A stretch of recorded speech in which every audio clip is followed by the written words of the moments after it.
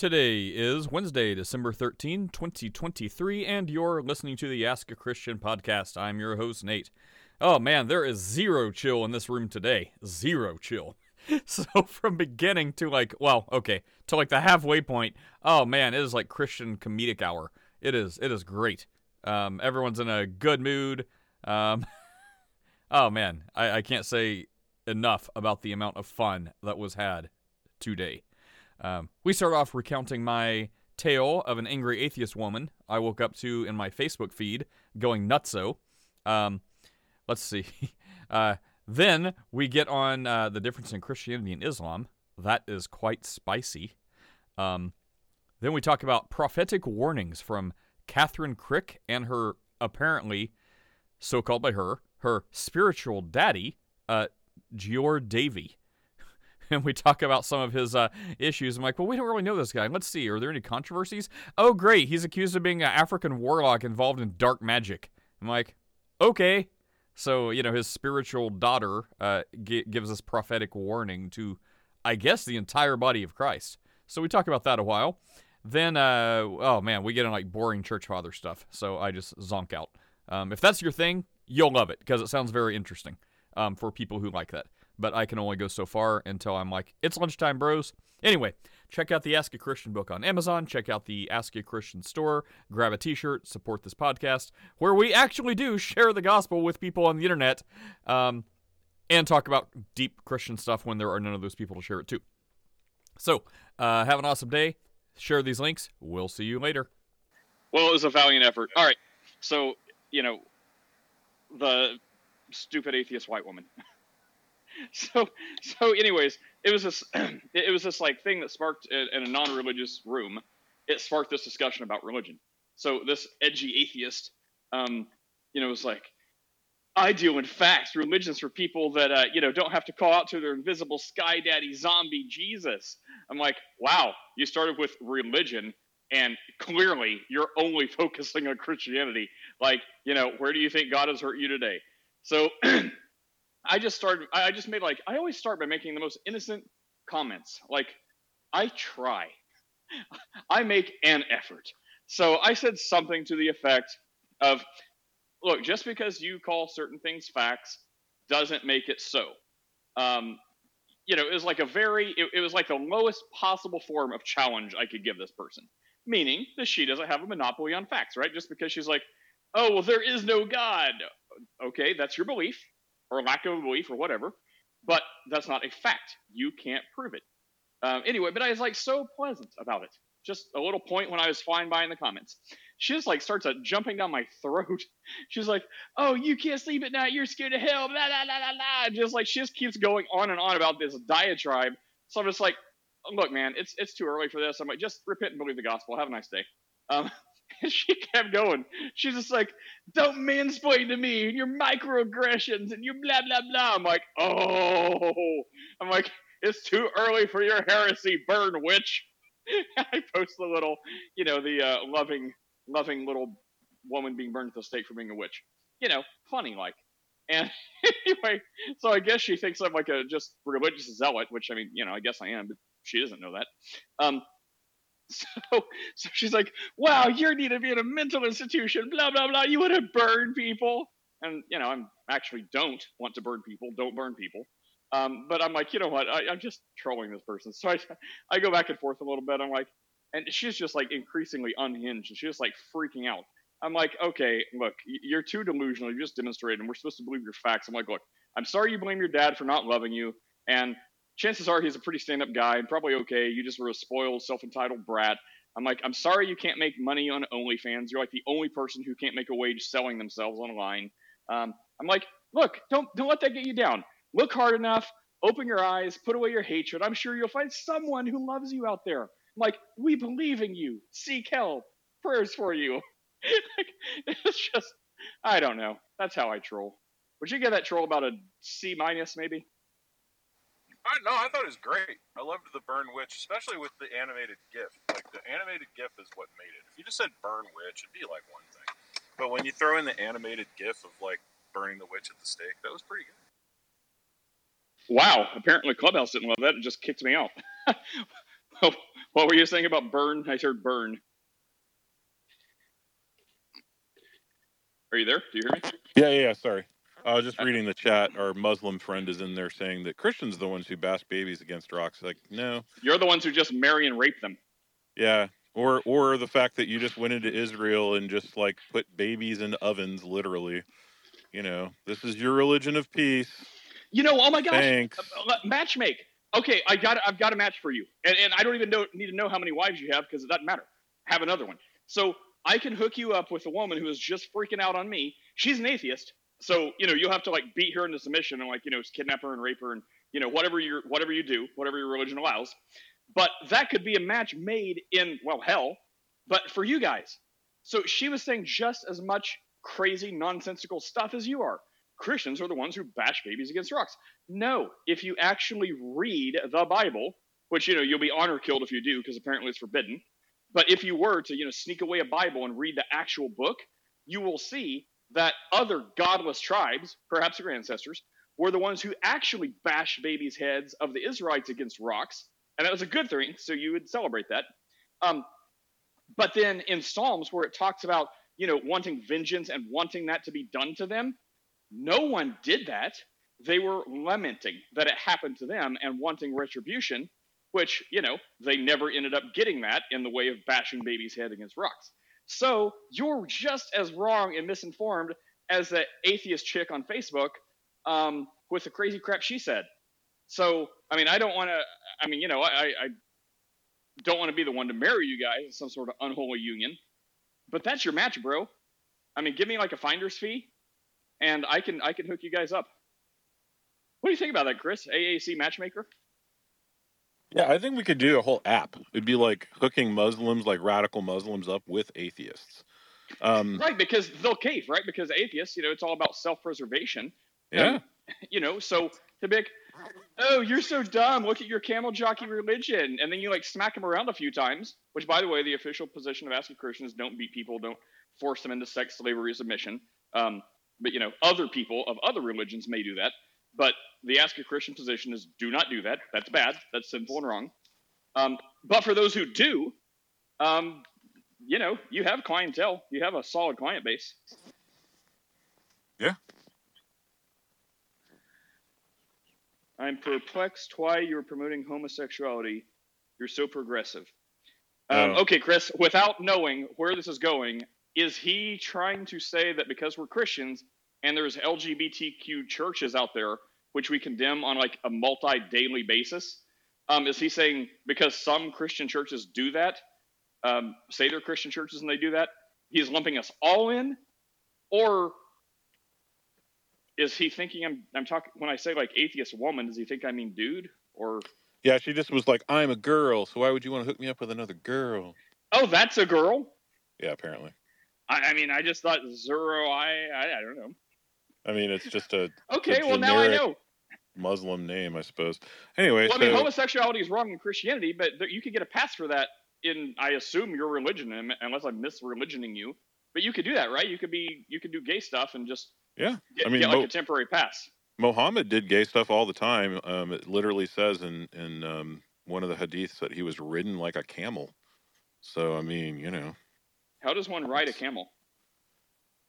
I assume this is a euphemism for Muhammad, sticking his bottom in the air.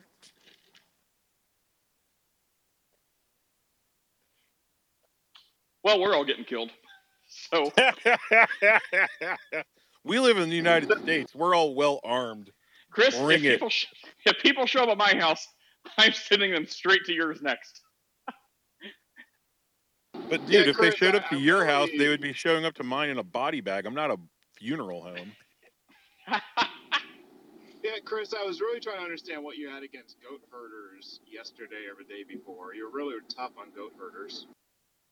Just certain goat herders. There are other goat herders who I'm sure are lovely people that don't, rape and pillage and murder. Is this a real person, or is like Zuriah or whatever? Are they like a bad AI bot? Like, wow, he calls a verse in the Bible stupid and gaslights for asking a question about it. It doesn't seem suspicious at all. What? Who are they hearing? Is this like where they literally or where they say they heard a voice in the head, like an audible, literal voice? Where did I call a Bible verse stupid? I didn't even call them stupid. I just said her argument is stupid, and she took that. Oh, she's talking about you. Okay. Yeah, she took that as I call the Bible verse stupid, and it's like, no, the argument behind the Muslim apologetic about Jeremiah 8:8, where all the scribes are lying scribes, and the Bible's not true, and see, the Bible's even corrupted way back in Jeremiah's time, don't you see? Like, that's their argument, and it's just a really stupid argument. It's been debunked, like, I don't know, 130 million times. James, probably like the camel riding thing. Probably like cowgirl style, just adjusted for camels. Like, yeah. I mean, I guess Brokeback Mountain wasn't just for dudes. Yeah, it was for Muhammad. Yeah, so that's, I'm gonna have to add a couple cameras because of you, Chris. I know, it's gonna be great. Yeah, so anyway, to our Muslim friends, we do love you. You follow a satanic religion. Repent and believe the gospel. Did you guys see that guy, Turkish person, catch a heart attack after he said some stuff? You're super choppy and quiet. I said, did you guys hear about the Turkish guy, the Turkish prime minister that had a heart attack when he said some stuff? Yeah, he said that Israel would be destroyed by Allah and then immediately has a heart attack. It was hilarious. When did this happen? You're not talking about Erdogan, right? No, that wasn't who died. He was a PM. He wasn't a prime. He was he was not a prime minister. PM just means like a, also like a, just somebody who's elected. Was this recently? Parliament member, I believe, is what PM stands for. Yeah, it happened yesterday. Does someone have a video clip? Yeah, it's all over online. Just search for. Where's Zerai? What do you think about Turkish this, Zerai? heart attack. What do you think about this, Zerai? I mean, that's a little interesting for a coincidence, right? It's right on the nose, right? Wait, can you say it? Can you try it right now? I don't know how you can take a picture in real time or something, but talk some stuff about Israel real fast, and let's see if anything happens to you. We'll pray for you if it does.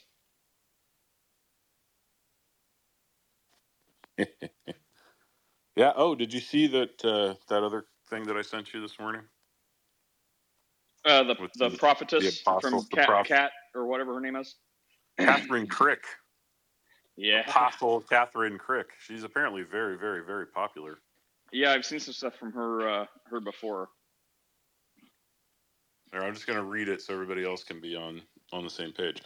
Prophetic warning for the body of Christ. I imagine she sounds kind of like that. I'm sure we could find a video clip, but I just imagine she sounds like, with my deep voice, like, prophetic warning for the body of Christ. Like something along those lines, right, Nate? Maybe that's the sound of the demons from within her. I don't know. Oh, could be. Since 2021, God has been speaking to his body, including the leaders in the body of Christ, to accept his new move, the end time revival.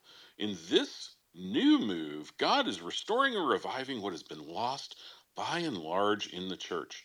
His anointing, the power of God, his apostles and prophets, deliverance, healing, miracles, signs, and wonders. In this revival, God is purifying his bride, transforming it to be how the Acts church was, and going glory to glory from there. God has given the leaders and his body time to obey his voice and accept his new move. Time is running short. God's move will prevail and will go to no heights no matter what. If the baton is not passed, older generation leaders acknowledging and accepting his move, and the new leaders he has raised up, he will take it by force. It is the time now to have the fear of God. This is a prophetic warning. This is not something to take lightly. I'm taking that pretty lightly. hearing you in your Pastor X voice as I'm watching. Lou sent me the thing of the Turkish guy falling out after he says Israel will feel the wrath of Allah. Dude, that's pretty ominous. You should merge those clips together. Right? Oh yeah. Man. I don't know. So does this qualify as news or memes whenever I post a 38-second clip of the Turkish guy that has a heart attack after saying Israel will suffer the wrath of Allah? Is that meme-worthy or is that like news? I think it's more meme-worthy. I mean, because it's not, like, I don't think that God actually struck him down at that moment. I think it was just a coincidence. I mean, it could have been. I mean, maybe.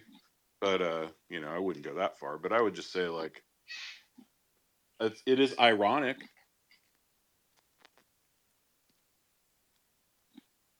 Oh, that was the last part of the atheist chick. After everything else, she's like, there is no God, but if there was, you go to eternity in hell for all of your like mean comments you're making. I forget what she said. It was nastier than mean. But I'm like, dang, glad you're not God. Like, you know, you're so moral and whatever without religion, but apparently you think a couple snarky comments are deserving of eternal hellfire. Whew. They're all moral and loving too. You cross them. Oh, yeah, of course. Yeah, I just let the Apostle Kathryn Krick. Wait, CEO. Before I start like ridiculing this lady, is she one of your clients? Because I know that you have some. No. Okay, just making sure. No. Lou, you just posted something called Night Fights, and you said I must watch it. What is knife fights or night fights? Night, like ye old medieval knight. Can you post that link in chat here? And just for if we have any Muslims left, the Crusades were good and right and didn't go far enough. There you go. Hope that triggers. What would far enough be in your mind? If they had done what they wanted to do to us. that would be far enough.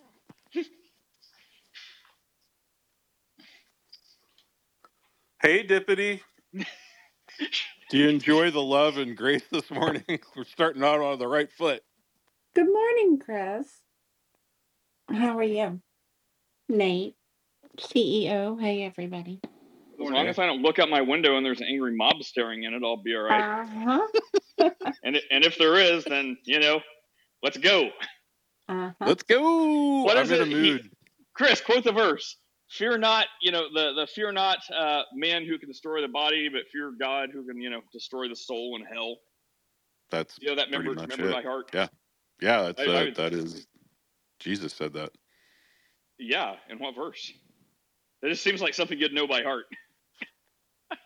Seems like there would be a lot of people wanting to destroy your body.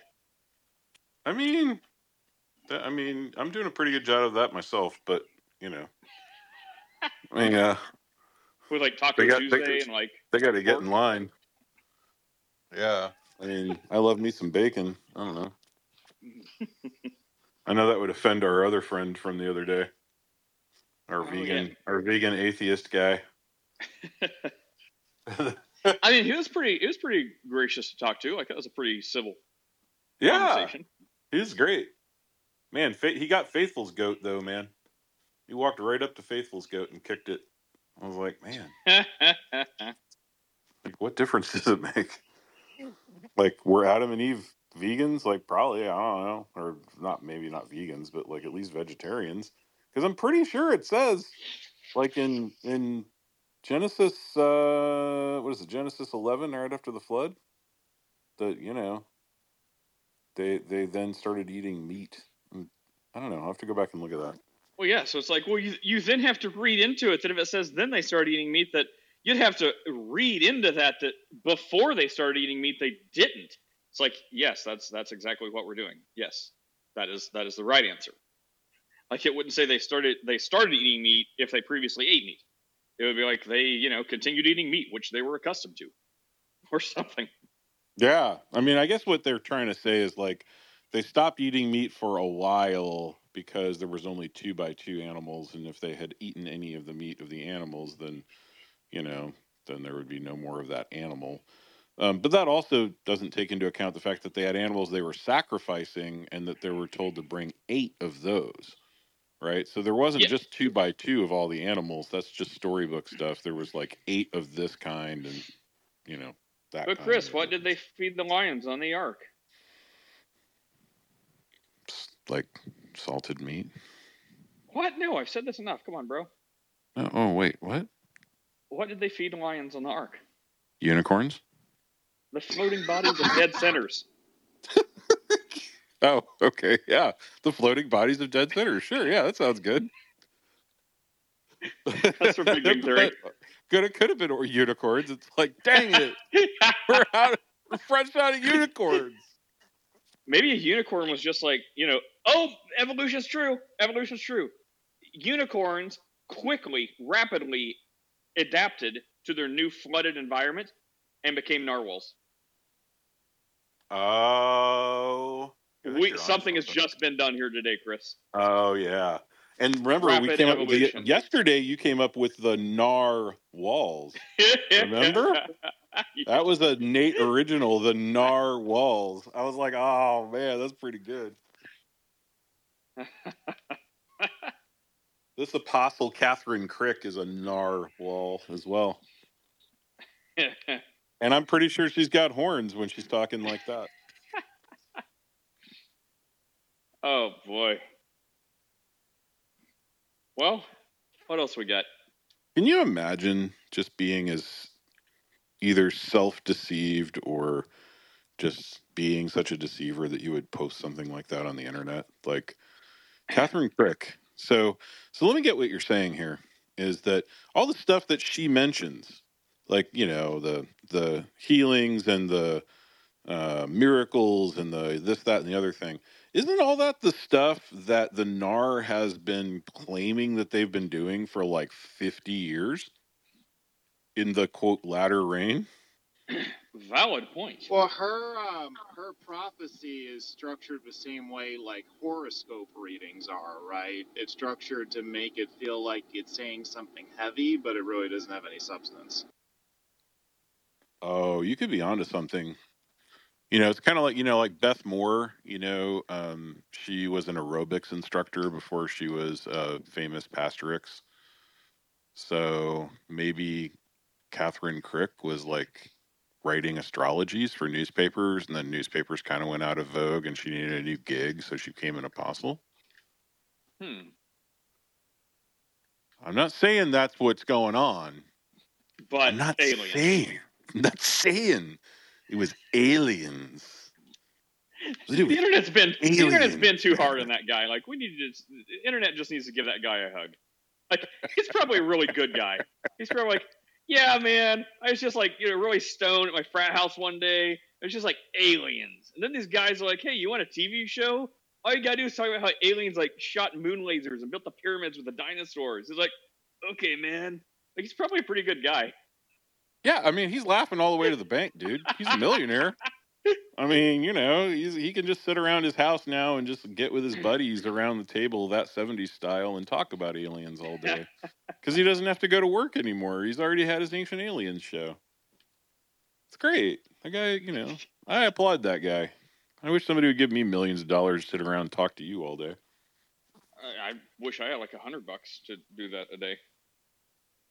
No, yeah, true. But like, does money come when you renounce like good theology? Like, yeah. if we started doing prophecies for profit, could we get paid? Bro, I could be really good at it. I could be really good. I've literally had people tell me to use my powers for good. Like, please don't ever turn evil, because that would be bad for everybody. Turn evil.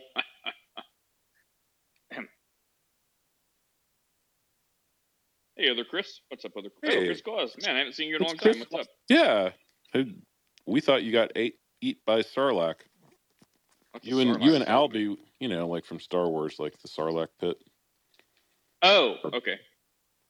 You and Albie just disappeared off the planet. Yeah, where's that guy been?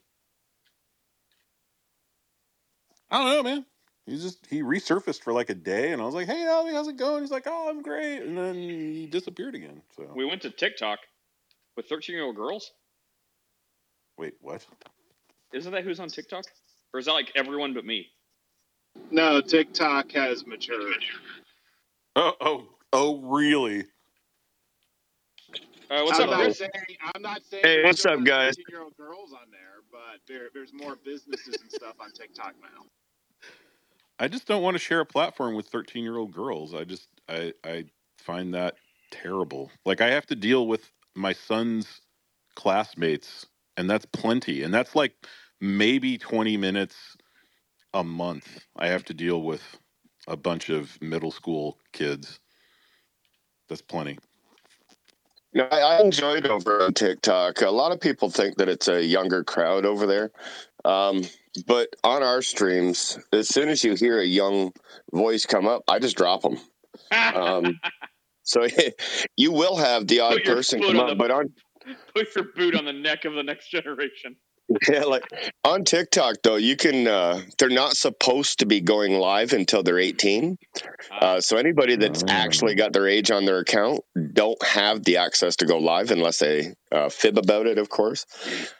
But yeah, we've been over there. Like when we do lives over there, you can have like 400 or 500 people listening in, right? And so it's just like this kind of format, like people pop up on a stage and drop on a stage and stuff like that. Yep. Yeah, you can have I think nine people up on the stage.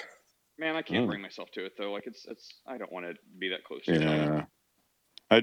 Hey, Chris, walk through me with this, right? So you guys, I'm making a joke here, so like just help me out with the timing. So you guys talk to lots of Muslims on TikTok, I would imagine, right? Yeah, we do. Watch the beginning of this podcast. so it makes perfect sense that in order to talk to Muslims, you would go to the place where Muslims could find 12-year-old girls.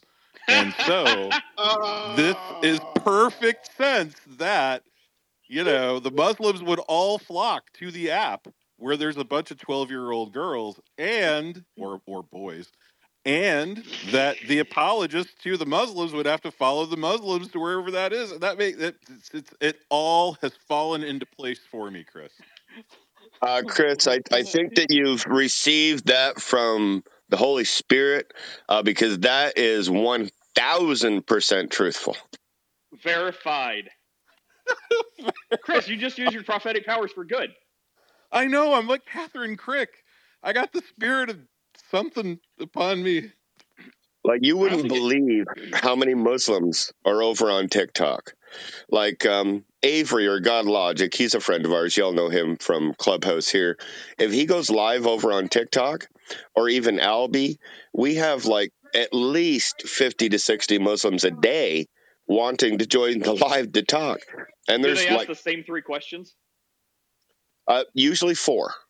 Oh, okay. Wait, let's see. We can do this. Hang on. Okay, so I'm going to say, the divinity of Jesus and the Trinity. Yes.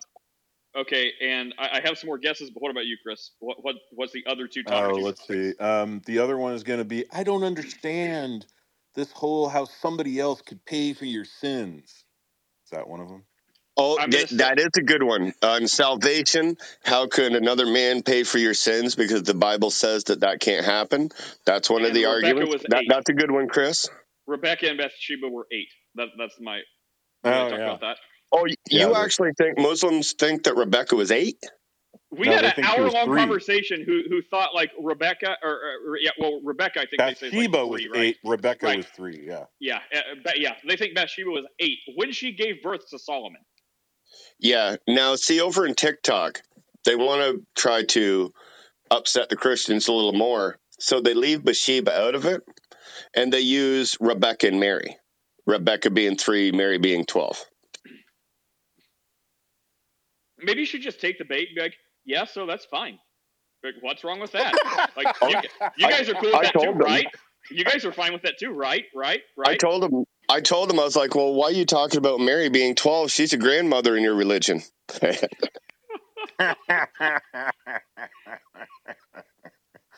Oh my God! If people actually listen to this, it would be immediately banned. Oh yeah. Hey, Apostle. I've got the reason why you should drop the Apostle from your name right now. You ready for this? It's going to be a good one. Dang it, he can't talk. Oh, why can't he talk? No, you got to talk. Chris? Well, he can listen. What's up? He can listen. What's up, Chris? So I got the reason why you should drop the apostle from your name right now.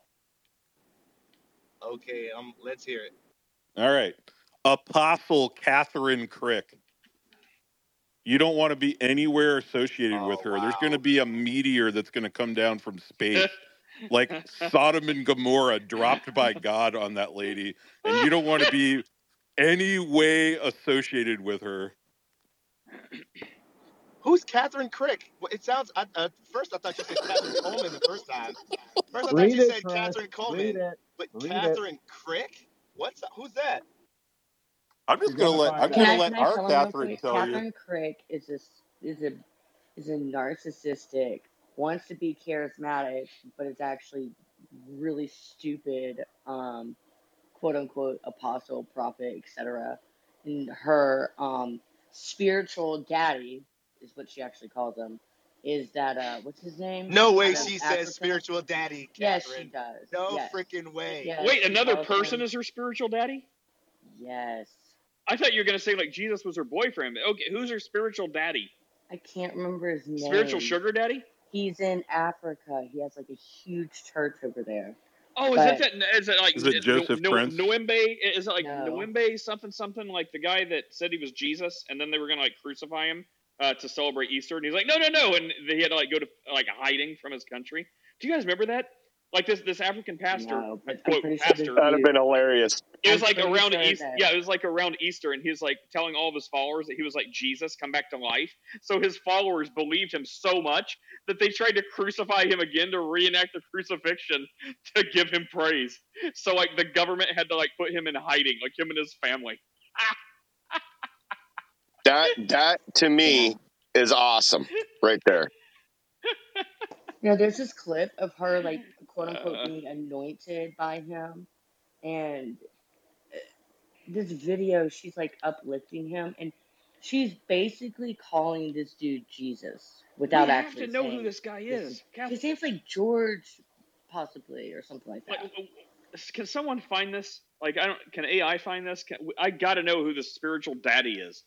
Like, usually, every time someone says that, usually they're calling like Jesus their husband or something. Daddy, because my son is 14, and it's adorable that he still calls me daddy.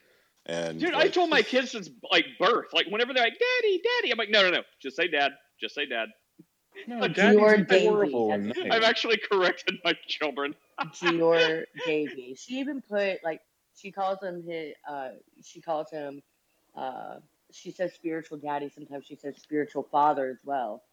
And it's even like on like she'll put on April 25th, 2023, she put an Instagram post up, happy birthday to my spiritual father.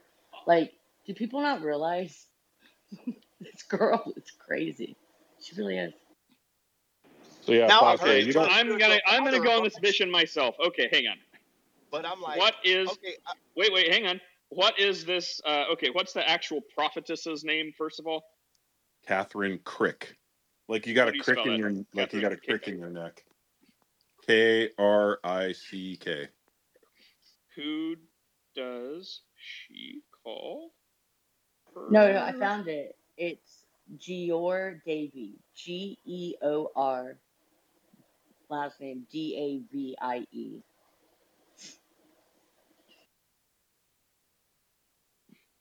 So there you go. So apostle, you probably want to drop the apostle just so that you're not Chris, within. No, you got to read the proximity. prophecy. Read the prophecy. Oh, all right. I'll read it again. Jeez, man, everybody's so demanding today. All right, here we go.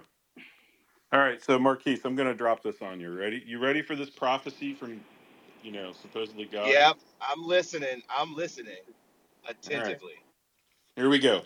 Prophetic warning. I imagine her voice sounds like this, so I'm going to read it like this. Prophetic warning for the body of Christ. Since 2021, God has been speaking to his body, including the leaders in the body of Christ, to accept his new move, the end time revival.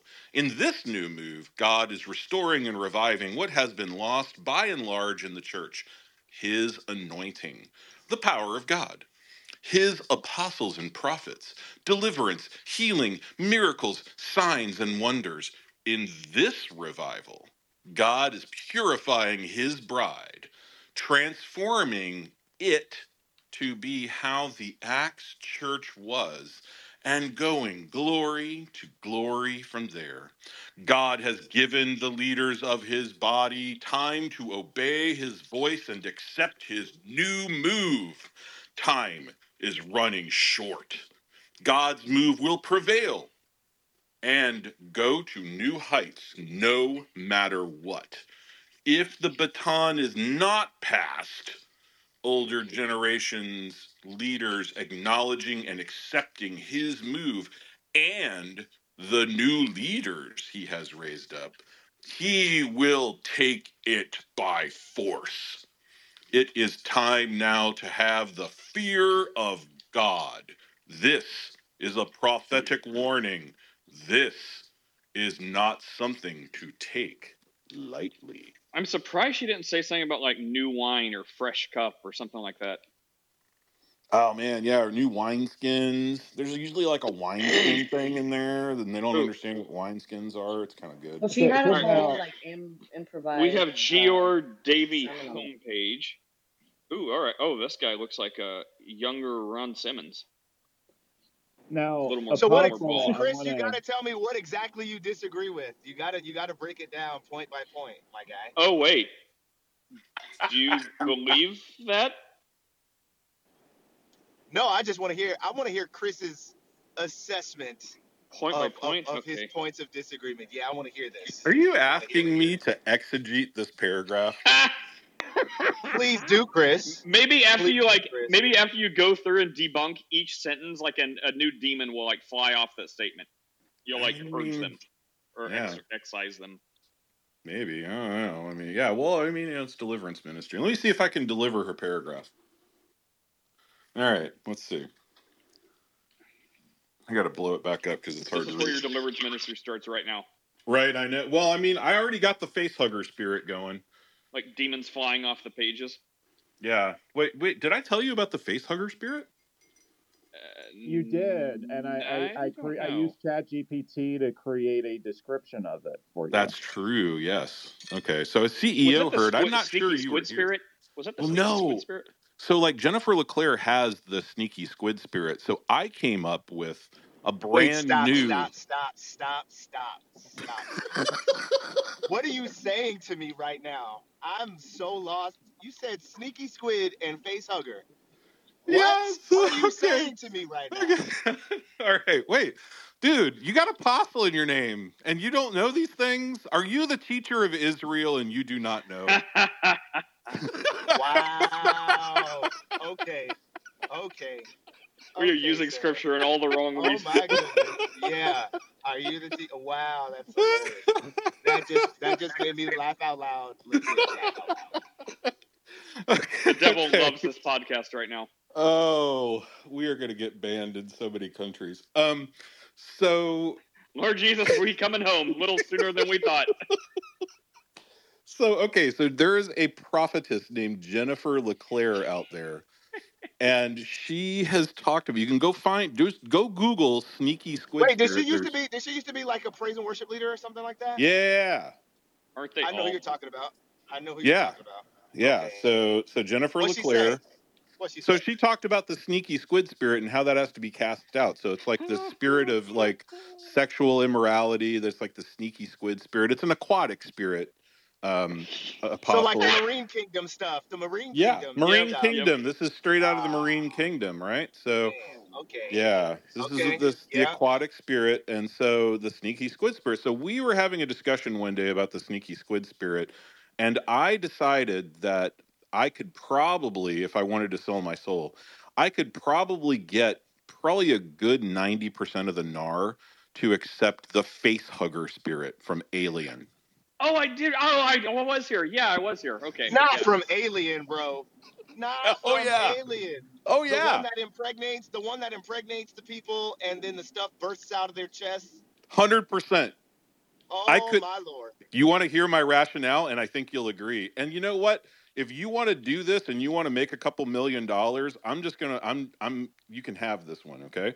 So the face hugger spirit would be like, where H.R. Geiger got his ideas. He actually was drawing real demons. He was communing with demons as an artist. And when he came up with the face hugger for Alien, this was actually inspired by the demon that comes and hugs on your face and impregnates you with the seed of Satan. And this is the spirit by which you need to be delivered, Apostle Marquise, because you are carrying the seed of Satan. And if you do not pay for this deliverance right now, the seed of Satan will burst forth from your loins. Throw in a scripture because out of the abundance of the heart, the mouth speaks. From out of the abundance of the face hugger, the mouth speaks. Dude, so this chick looks insane. Wild. That is wild. She has bugged out the eyes. sad part is I looked somebody at Kathryn somewhere, Krick. some gullible person somewhere would pay like $7.77 for this deliverance package so that they can have, immediate access to their deliverance session and like follow-up checkup appointments. I'm like, that's wild. Yeah. That's so wild. I know Oh, I could sell it. I could go on Clubhouse right now and probably make $1,000 for the day by just selling people the face hugger spirit. So now I gotta ask Chris. Okay, so back to the other lady, the Kathryn Krick lady, because that was wild. That melted my brain a little bit. But back to the Kathryn Krick lady. Okay. So you got to break it down. I'm guessing you got some issue with the whole baton handing off thing. I'm guessing, if I know you well, I feel like I know you decently well. Yeah. So some issue with probably like the baton twirling, handing off thing. Some issue with this idea of more anointing or new anointing or fresh anointing. And some issue with the sort of new move thing. Mm-hmm. And definitely, I know you're going to have some issue with like the reconstructing of the Acts Church in present day. Mm-hmm. So break it down for us. If Nate would be so kind as to give you the space of 5 minutes to give us the down and dirty, the lowdown on why you don't like what she said. Nate will, and immediately following, Nate will give some information on her spiritual daddy, Jor Davy. Go ahead. Boy. Yes, we're waiting on the Who's the Daddy report. Yes. Yeah. Oh man. Yeah. There's like a Jerry Springer DNA episode in there, I'm sure. Okay. So prophetic warning for the body of Christ. So, okay. First thing first. Who are you, lady, to give a prophetic warning to the entire universal church? Have you been put in charge of the rest of us like Peter, Paul, and James? Do you have that kind of authority? Interesting. I think most of our prophetic warnings come from the actual word of God. But I digress. Since 2021, God has been speaking to his body. Only since 2021? Wait, weren't you like around before 2021 and speaking to people like just 2021? This happened? Amazing. Including the leaders in the body of Christ to accept his new move. So there's this prophecy starting, I guess, only in 2021 that, the NAR,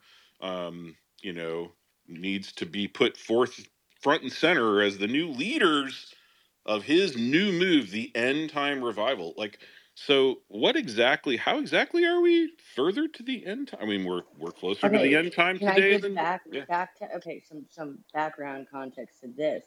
She had a whole sermon about this, right? And she literally used the Exodus as an example of a revival that had happened. You know a lot about her, Kathryn. Yeah, because I was watching Chris, what's his name? Rosen, whatever, Fighting for the Faith. Did she put you at level 3 already? Chris Rosenbaum. No. Yeah. So I know I was watching a video. I was watching one of his videos last night, and he like went over that sermon. But yeah, she's she basically gave. She's basically comparing herself to Moses. So yeah.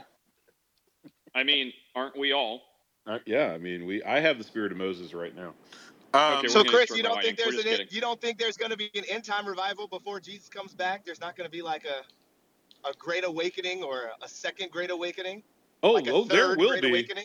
There will be. Well, the second Great Awakening was fake, but yeah, no, like, yeah, no, seriously, I could prove that. But yeah, I do believe like the Jews will come in mass to Christ, and like all kinds of things. But you know what? You'll know it because we'll be in the 7 years of tribulation. Not me. Maybe the rest of y'all that aren't premillennial, but Oh, but yeah. So no, there will be an end time revival. This chick has no idea when that's coming because even Jesus said he doesn't know the day or the hour, but sometimes she does. Wow, she's powerful. Are you still on line 1? It's like line 4. In this new move, God is restoring and reviving what has been lost by and large in the church. So this is more restorationism nonsense. They've been talking about this for 120 years. How is this a new move? It's been going on 4 generations. Like, wow. His anointing, the power of God, his apostles and prophets. Like, ugh. Like, are you talking and she's got them capitalized here.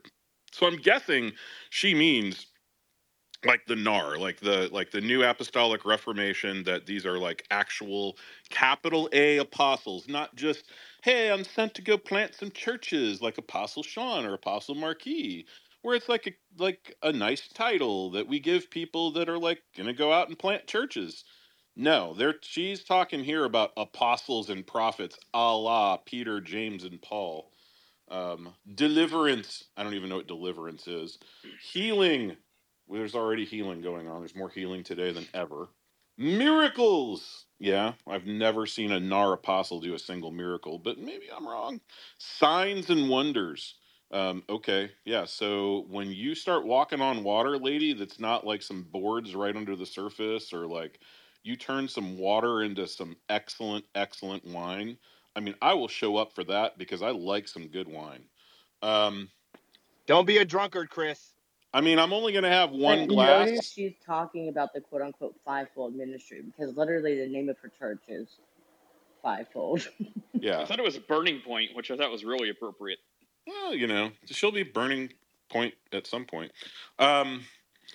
In this revival, God is purifying his bride. I mean, really? Okay, I'm not even going to comment on that. Transforming it. I'm sorry, the bride of Christ is always referred to as she. It's an anthropomorphism. Ugh. Transforming, it's like how people call the Holy Spirit it. That makes me nuts. Transforming it to be how the Acts church was. Oh, yeah. So, like, we're going to go back to, like, Roman times? Okay. The Acts of the Apostles is descriptive, not prescriptive. There's all kinds of unique things happening in Acts that we don't do today. Going to glory to glory from there. I don't even know from glory to glory what that even means. I think it's a hymn of some kind. Is it based on a Bible? I thought there was a Bible verse that talked about it as where they got there is a Bible verse. Is there? Faith, glory to glory, but I forget where it is. Yeah, it's a doxology, I believe. Anyway, God has given the leaders of his body time to obey his voice and accept his new moves. This is where the threat comes in. This is my favorite part. So, hey, you guys like, Michael Reeves and, Vodi Bakum and John MacArthur and Justin Peters and, my pastor, I guess. Basically, all the elders need to move out of the way. Yeah, they need to. How many more lines are there? We're almost done. This has got to be near the end because I remember this part, and this is the part where I was like, "Nah, player." But go ahead. Nah, player. I like that. As she goes from glory to glory, you go from line to the next line. Time is running short. It is. God's move will prevail and go to new heights no matter what. If the baton is not passed, he will take it by force. So basically, she's basically saying, like, hey, the Nar's going to move into your church, and we're going to wipe out all of you like the Israelites took out the prophets of Baal, is what I imagine. Well, in her sermon, she actually referenced this specifically to Saul and David. Oh. I was going to say, she's definitely pulling on some Saul and David, which, if I could take just, Nate's got he's got information on the guy Yes, who he does. Sponsors her. But I just want to spiritual quickly daddy, say, Marquise. Spiritual daddy. The guy who sponsors her, because I'm not saying spiritual daddy anymore after that statement just there. But I always think it's wild, and it's so problematic because it's like, ooh, there's always this push out with the old and in with the new. And I'm like, this is just literally glorified postmodernism with a Christian flair. Like, let's break away from tradition. Let's break away from the foundation of everything everyone else has done before us. And it's all about the new, if for nothing else, newness sake. And that is so annoying because even in like the 2 Samuel, 20, something like that, I forget where it is that, like, everybody's talking about the whole David situation with Saul, and he's in the cave and he like cuts his cloak off. But what ends up happening that people always miss out of that story is it is not until Saul relinquishes sort of his claim to the throne and then goes and dies that David does any sort of transitioning. Like, people are like, oh yeah, and God, removes Saul. Sure, God says, hey, I'm withdrawing my spirit from you. Like, I'm not favoring you anymore. I'm not talking to you anymore. Cool, yeah, that happens. David still has to wait for the guy to die. And what blows my mind is there's never this like, ooh, David has to rise up and snatch it. No, he does this and then throws himself at Saul's mercy, and Saul himself says, he comes to like the realization of his senses, like in that chapter. I gotta find it. I'll post it in the chat. But he's literally, you have Saul saying, I now see that I've been dealing with you foolishly and you are righteous. So it's like, where's that? Ooh, you're the David. There's some Saul in your way. Where's the sense of humility and just depending on God to like order your steps like he does all the righteous men, like the Bible says, such that your humility causes someone who's out of their mind with jealousy, with murderous intent to recant? Where's that at? Where like your humility makes someone come to their freaking senses and say, you know what? I've been dealing with you unrighteously, and now I know that God is going to continue, the government of this kingdom on your shoulders and not mine or my sons. And so, hey, my bad for trying to kill you all these times and chasing you around creation. And I'm going to go now and deal with this invasion that's happening on our borders. And ooh, by the way, then I die with the help of some servant who helps me die because I'm dying, but it's taking too long. I'm tired of suffering. And then the people make David. It's like they miss all of that. They just pause on that whole, oh, Saul was in the way.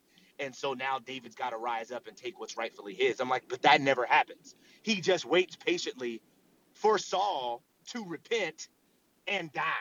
That's all that Good he point. waits for. Okay, Chris, finish this up. Gas has another question today too, but let's burn through this. He will take it by force. Burn through this. It is now time to have the fear of God. I'm pretty sure it's always the time to have the fear of God. But this is a prophetic warning. This is not something to take lightly. No, it really is, because you're an idiot. So Rosaria Butterfield, I'm on a Rosaria kick right now. She talks about the abomination of women pastors being the sin of envy.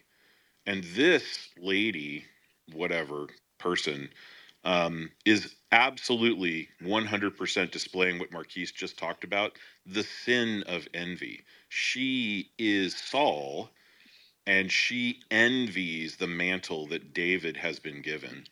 And so she does so by being Apostle Kathryn Krick.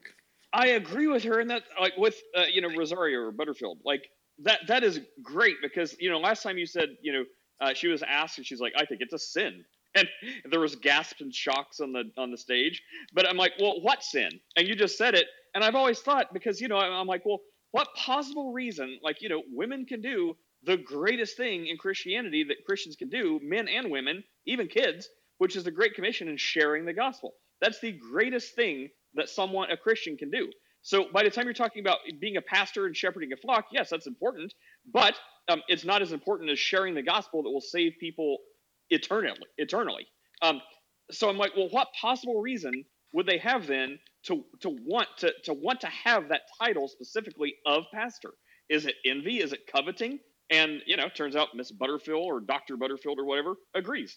So I like her because I'm like, well, yeah. What else? What possible reason other than just like envy would you have to just need that title? Because without the title, you can do everything anyways. Like you can do the greatest thing in Christendom. But you just need that title for some reason. I think Kathryn also deals with what she put out, which was obviously not a prophetic word. I think that she is totally rebellious. She wants no authority over her. So, and I think it's clear that she wants basically anyone who could hold her accountable and who is older than her to move out of the way. So she has full power and authority. And except her spiritual basically daddy. A cult leader. Well, I pulled up a picture of her. That picture of her, oh my Lord, she looks insane. Like, I'm going to use this as a PTR in a minute. Okay, hang on. Let me stop getting shot at. I'm playing Fortnite while I do this. Hang on. Let me just round up the ammo from the guy I just killed, with kindness and stuff. And then I'm going to read you about, her spiritual daddy. So it's easy to find his homepage, where he's talking about his own ministry. But, no one wants that. We want the critiques. We want the controversies. So let me just read some of the top controversies from Gior Davey. Okay, let me put myself in a nice little shelter here so I don't die. One moment. All right, there we go. Got myself a little hut. Okay. So, some of the controversies with this guy. Where are they? Okay. So, this is number one controversy that comes up. Gior Davey has faced some controversy throughout his career. Just some controversy. Primarily related to the following. Number one, claims of being an African warlock. That's just to usher you into the controversies. So some critics, including other pastors, have accused Gior Davey of practicing dark magic and witchcraft. These accusations stem from his prophetic announcements and spiritual practices, which some find unorthodox. If your first critique is not, I think they may be embezzling money, or they might not be reporting accurately their financial income, or, they've made a prophecy that didn't come true. Your first criticism is you're an African warlock practicing dark magic. Okay. And then there's the other stuff too. Financial impropriety. Concerns have been raised regarding the financial transparency of Gior Davey's ministry and Gior Davey Foundation. Some critics allege a lack of accountability for how funds are used and question the financial dealings. A lack of theological training. Critics point to Gior Davey's lack of formal theological education and argue his teachings deviate from established Christian doctrines. They question his qualifications and to lead a large and influential church. I'm not going to be too hard on that, except, the road where he has been led, apparently of accusations of witchcraft and dark magic. Maybe a little bit of formal training wouldn't have hurt. Let's see. Exploitation of followers. Some critics claim that he exploits his followers financially and emotionally, manipulating them through fear and guilt, like the prophecy from his spiritual daughter you just heard. They raise concerns about undue influence he wields over his congregation. Okay. It's par for the course. Cultural insensitivity. Gior Davey has been criticized for insensitive remarks and cultural appropriation, particularly in his interactions with Western audiences. These incidents have led to accusations of arrogance and disrespect towards other cultures. I don't know anything about that. What would he culturally appropriate from a Western culture? I don't know. Anyway, okay. So yeah, there you go. And let's see, the sources are Land Magazine and a bunch of Facebook posts from, I guess, this place. So anyway, there you go. There's some background on her spiritual dada. Oh, Guess. Let me bring you up here, Guess. Yeah, Chris, go ahead. Oh, no, I didn't realize I was unmuted. Guess, are you able to get up here? The bride. I'm trying to send you an invite. He's talking about Malik. The bride of Christ. Oh, Malik, how long have you been here? I just saw you. I've been here for a while. Oh. Hey, Guess, welcome. I keep hearing like Mr. Glass from that Unbreakable movie. Yo. What's up today? I gotta do a chore for like 15 minutes here, but I'll hop on after that. Sure. What's up, Sean? Hey, Sean. Hey, everybody. Anytime we're talking about abuse of spiritual gifts and someone practicing dark magic, which does exist, we know that is not a true person, a true prophet, because the Bible is clearly saying, I'm gonna go King James on you from the book of Isaiah, chapter 8, verse 19. And when they say unto you, seek unto them that have familiar spirits and wizards that peep and mutter, should not a people seek their God from the living to the dead? If they do not speak according to this word, it is because there is no light in them.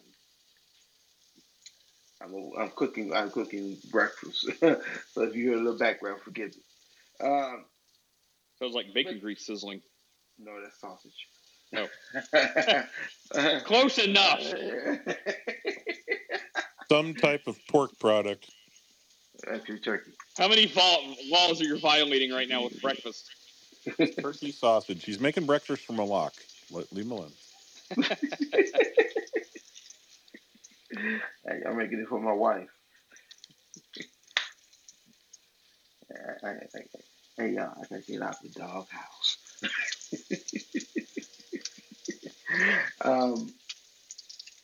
But for real, that's what the scripture says about such practices. And then when we talk, I wrote a whole paper when I was at Liberty University about the misuse and abuse of spiritual gifts. And the bottom line is, when someone is doing it, you can't mix witchcraft and the Holy Spirit. It just don't work. I think we all agree with that. That's pretty right. So would you say like Bethel Redding? If it's true. Right. Would you say like Bethel Redding would be up in there? I have never heard of Bethel Redding or Ethel Redding. Like Bethel Church? Like Bethel Music? Zoom in on PTR real quick there. You'll be begging for the Eye of Sauron back. Huh? Wait a minute. I just heard a reference to one of my favorite Marvel cartoons, the X-Men of all time. But if we're going to really think about that, and with some seriousness, there's nothing wrong with humor. But when we are really saying is that you're talking about someone who promotes the feathers coming out of the vents, and the eagle feathers or the angel feathers, and then there's nothing but down feathers to come out of anybody's pillow. Then what are you talking about? Isn't there someone who? So Bethel Redding, they will do things like put gold dust in the AC system. So at a certain time, they'll kick the AC system on, and then everyone will have gold dust dropped on them. Oh, I didn't know where he was going with.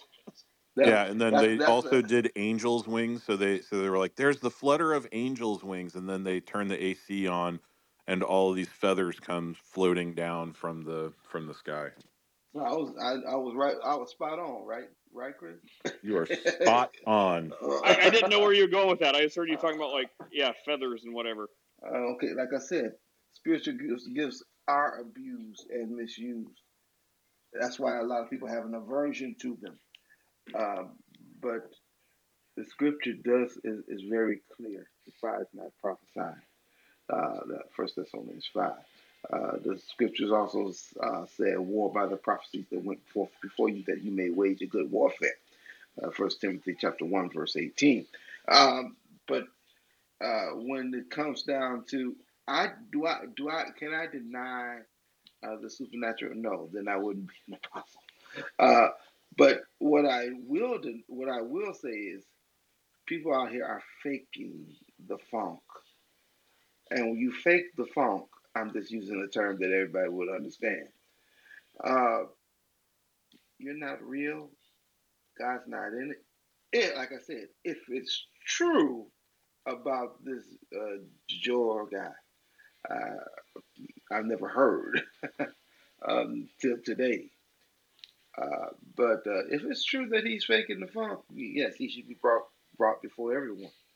But if it's a false claim, then we know, because some people have sworn that Jesus himself was a magician.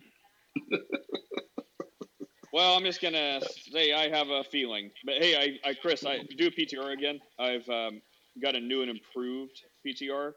But Malik, dude, I haven't seen you in like months. Like, how's it going? Why are you posting pictures of Aaron like that? That's just mean. Wow. Yes.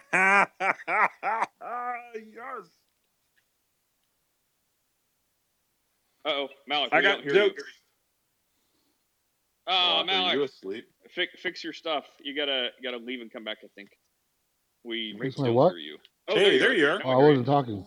Oh. Yeah. Well, I've been here. I've been here for a while. So what's up? What was the question? How's life? No question. Yeah, how are you? How's life? I'm doing well. Things are good. All right. Well, I guess that's good. Yeah. Happy 6th day of Hanukkah. Yes, a happy one of those to you as well. Hey, so Sean, I think we should have prophets in the church again, but only if we can take them out back and stone them if they're wrong even one time. Well, we got prophets in the New Testament too, like Silas. Yeah, I know. But can we take them out back and stone them if they're wrong one time? Simon. What's that? You can't stone Simon. But Simon was never wrong. All right. I'm Brandon's stepfather. Oh, do you live here? No, I don't live here. I'm here visiting. Okay. He's an intruder. He's an intruder. We're inspecting. Oh. Hey, I have some visitors. Let me deal with that. Okay. Tie him up. Put him in the closet. I'm just kidding.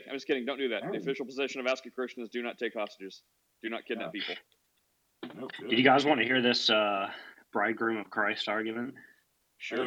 Why not? All right. This is not this. So this is a really rough draft. This is actually somebody else's. There's a guy. I don't know if you've ever heard of him. His name's Ethan. He's like he's an incredibly smart guy. He claims to be a Christian, although he suspects that he might be trolling. Just kind of things he says and the way he talks, and perhaps this argument. But I'll kind of lay it out for you. It's not a sexual relationship. Well, so that's kind of the thing here. But there's actually, I can give you the biblical support for this position here. So throughout the Bible, it talks about the church being the bridegroom of Christ, and so this metaphor is used throughout the Bible, and often God, he considers a couple legally married, or when they're legally married, he considers the marriage official when they have consummated the marriage. And so in God's eyes, a So where do you marriage is find not like the verses. Yeah. Sure. Let me just shortcut it for you. There's no such thing. Well, I mean, for those who may not know, I would like to hear his sources in the argument, as crazy as it is. But I mean, yeah, the short answer is, when someone asks this very question, say, it's a story about, like, this guy and he dies, and it's like the brother is supposed to take the wife and, raise the family and stuff like that. And it's like 7 brothers all die. So it's like, in heaven, who's she going to be married to? Which one of these 7 dudes? And Jesus is like, no, it doesn't work that way. Like, in heaven, no one's given a marriage. No one's married. Like, it's a whole different level. It's like a glorified, resurrected body. It's not like, marriage and sex stuff like we have here on earth. So, I mean, that's the actual biblical answer. That's not a thing. But yeah, I mean, if you have the verses or support this guy uses, let's hear it. Sure, I'd have to look at that exact thing. So maybe we can or just say that. Just say his argument then, like without any sources, like if you know this guy's argument, or unless that's it, like if that's the whole it's kind of it. So there's a couple different things. So like his view is that man, it's gonna, just coming from me, it's gonna be sillier and sillier. And it is kind of silly in the first place, but he kind of argues that, like, so in Revelation, it talks about, let's see here, it talks about these are the ones who have not been defiled by women, for they have kept themselves chaste. These are the ones who follow the Lamb wherever he goes. So in Revelation, it talks about how virgins are actually the ones that are going to be highly prized in this relationship. We know that that a relationship with God is going to be a deep, intimate relationship, and so I guess that's a little bit. He's a very smart guy, so he can present it a little better, but it does come off as kind of a troll. But that's kind of like the skeleton of what it is where the Bible seems to suggest that virgins are actually like highly prized people for their chastity, and that they'll be rewarded in heaven because they've been virgins their whole life. And so his argument is that if you stay a virgin your whole life, you'll eventually become in this intimate relationship with God in heaven. With arguments like that, he'll be a virgin for life. Yeah. Yeah, I mean, yeah, so some of the early church fathers did prize virginity, and specifically because of some other things going on in the church. But, but this was a minority view up until about the 4th century. And so the one who championed this particular view was, oh my goodness, dude who wrote the Latin Vulgate, Jerome. So Jerome was the one who championed this particular idea. And there was a whole thing about virginity in the early church, that essentially that is what the early church truly did believe. We believe that that's taking a lot of stuff out of context, and the early church was completely wrong about that particular idea. And when I say early church, I'm talking like 4th century, 5th century. So like Jerome was 5th century. Well, Chris, could I ask you, have you in fact been defiled by women according to Revelation? Right. So, or men or camels or anything really. Right. So in Revelation, that's specifically talking about sexual immorality. It's not talking about marriage. So that's the context of that. Oh, interesting. I see. Yeah. It's basically talking about sexual immorality. It's not talking about marriage. Talking about the 144,000? Right, yeah, in the right? context, yeah, it is the 144,000. So these are the ideal, evangelists for Christ, and the Book of Revelation has a theme of sexual immorality in it, and so the contrast is between those who indulge with the whore of Babylon and are sexually immoral versus those who are kept pure from engaging with the whore of Babylon. I would ask them what tribe are they from.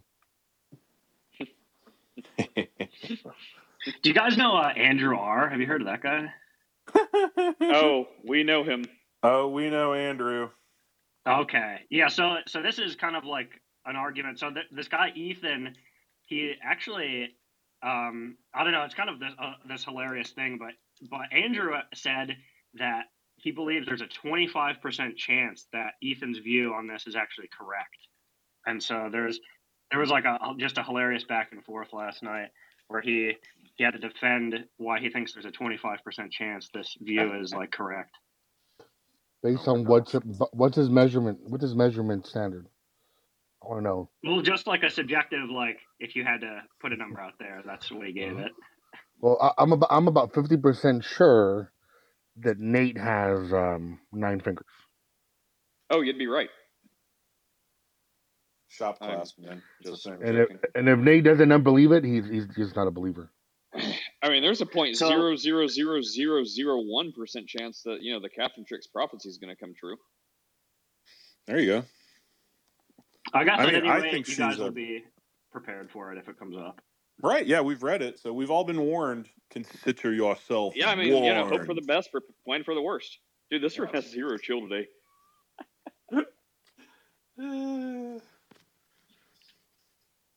Aaron, what's up? Welcome. Been a while.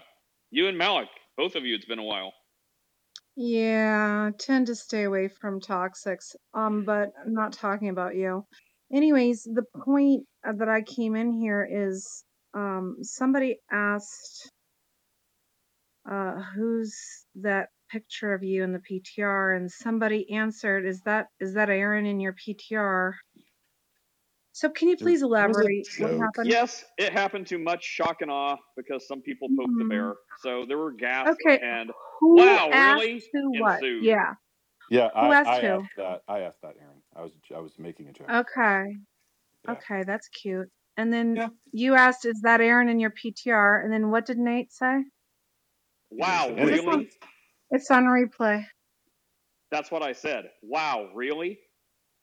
You said, wow, really? Why would you do that? Yeah. Oh, okay. Yeah. Oh, okay. What else do you Just got? clarify. You want to come and No. No.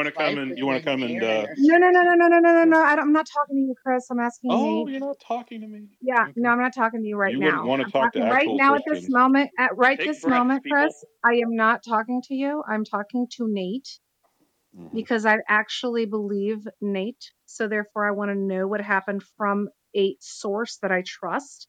That is why I'm asking Nate. Hey, Nate, You're such what a happened? mentally ill person. Nate. God bless you, Chris. Bye-bye. God All right. bless you. I'm praying for you. Yeah, that's But the entire back to the point. conversation. Yeah. Thank you, Nate, for clarifying that because I like clarity, and thank you for clarifying that. That's all I came in here for. I actually have things to do, but God bless y'all. Later. Well, it's good to see you. If the source was like saying something bad about me, tell them they're a liar and repent. It's on replay. But if they're just saying something bad about Chris, then that's fine. Man, people can't take jokes. Dang, I thought Nate's wife's name was Aaron for some reason. Oh, great. There's the clubhouse rumor next. No, I thought he was taking a Japanese. Keep me out of your drama, people. I realized I was mistaken.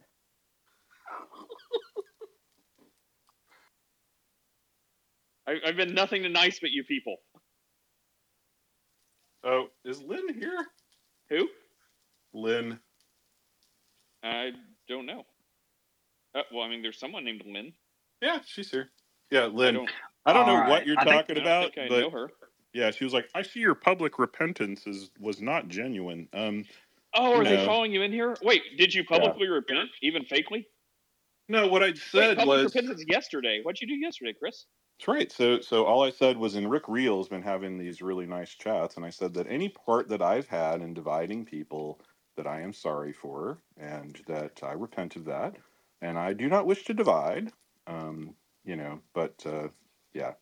So again, let me see if I can be charitable. Our friends that have been causing all of the division on Clubhouse and who have been, I don't know, how do I say this, wickedly going about and saying terrible, ridiculous, untrue things, they have yet to repent. Me making a joke about Aaron and Kathryn Krick, not sure what the offensive part of that joke is. Simply a joke. I guess jokes aren't allowed. Are jokes allowed? To which I answered, "Wow, really?" Yeah. Let it so be I made known. one joke. Got a joke. Yeah. And just for the record, Aaron and I've got a complicated relationship. I believe that she is New Apostolic Reformation, and not particularly Christian. And that's who she is. She's a demon hunter. Oh, good Lord. Well, you guys go have a powwow about that on your own time. It was all fun and games. We were making fun of, other people and but she takes Kathryn Krick seriously. Guy.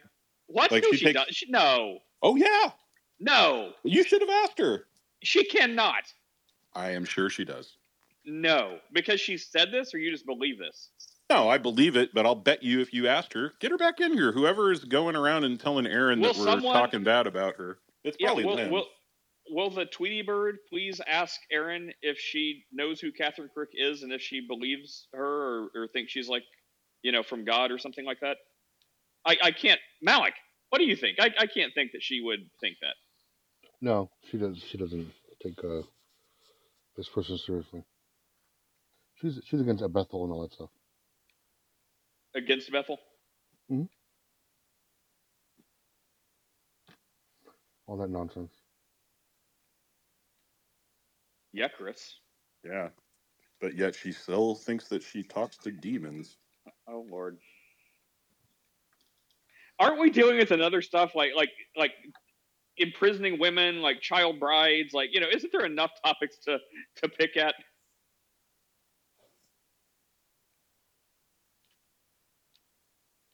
No, well, crazy me. There are. You're right. Sorry, I was just grabbing my potatoes.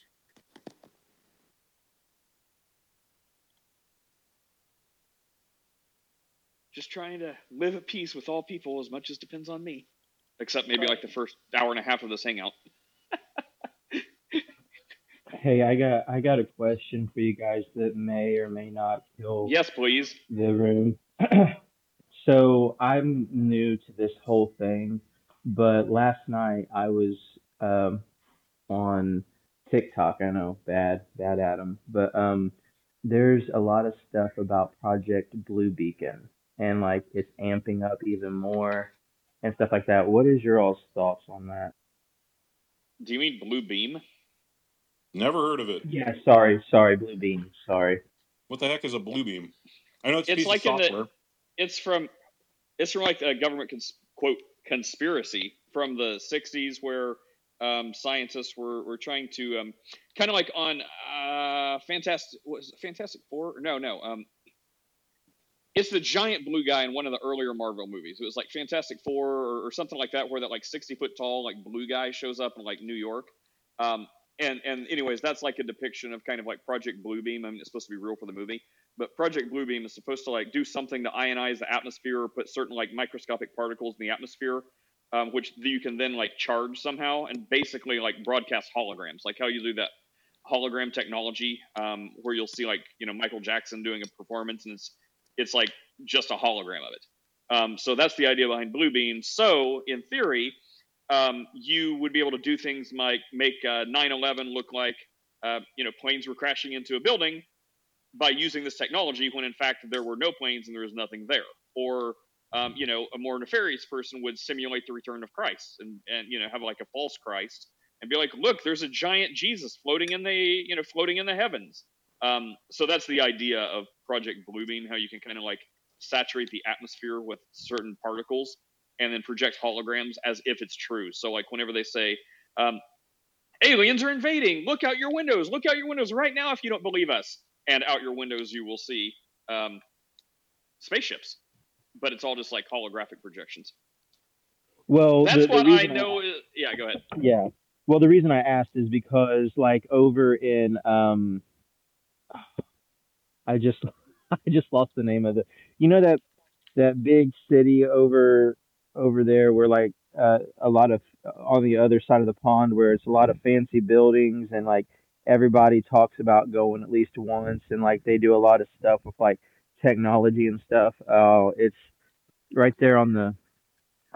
If I could remember the name of it, you know exactly what I'm talking about. Anyway, well, over there are Dubai, yes, Dubai. They're already like doing stuff like that, like with holograms and stuff. Because there was a guy over there with just a regular video camera, and I mean, I don't know, he could have edited it, and but like it looked like there was orca whales just flying around these buildings and stuff, and they said it was a test for Project Bluebeam. But like, what is so interesting about it is like there's a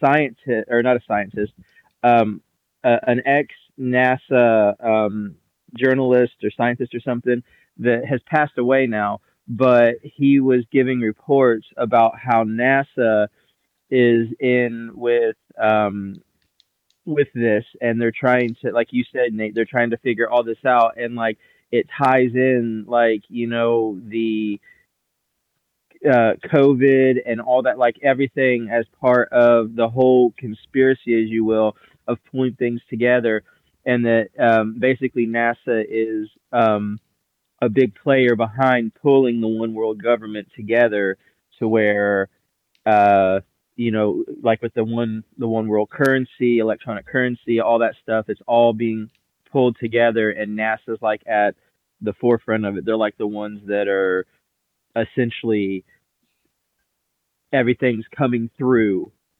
to get all this together.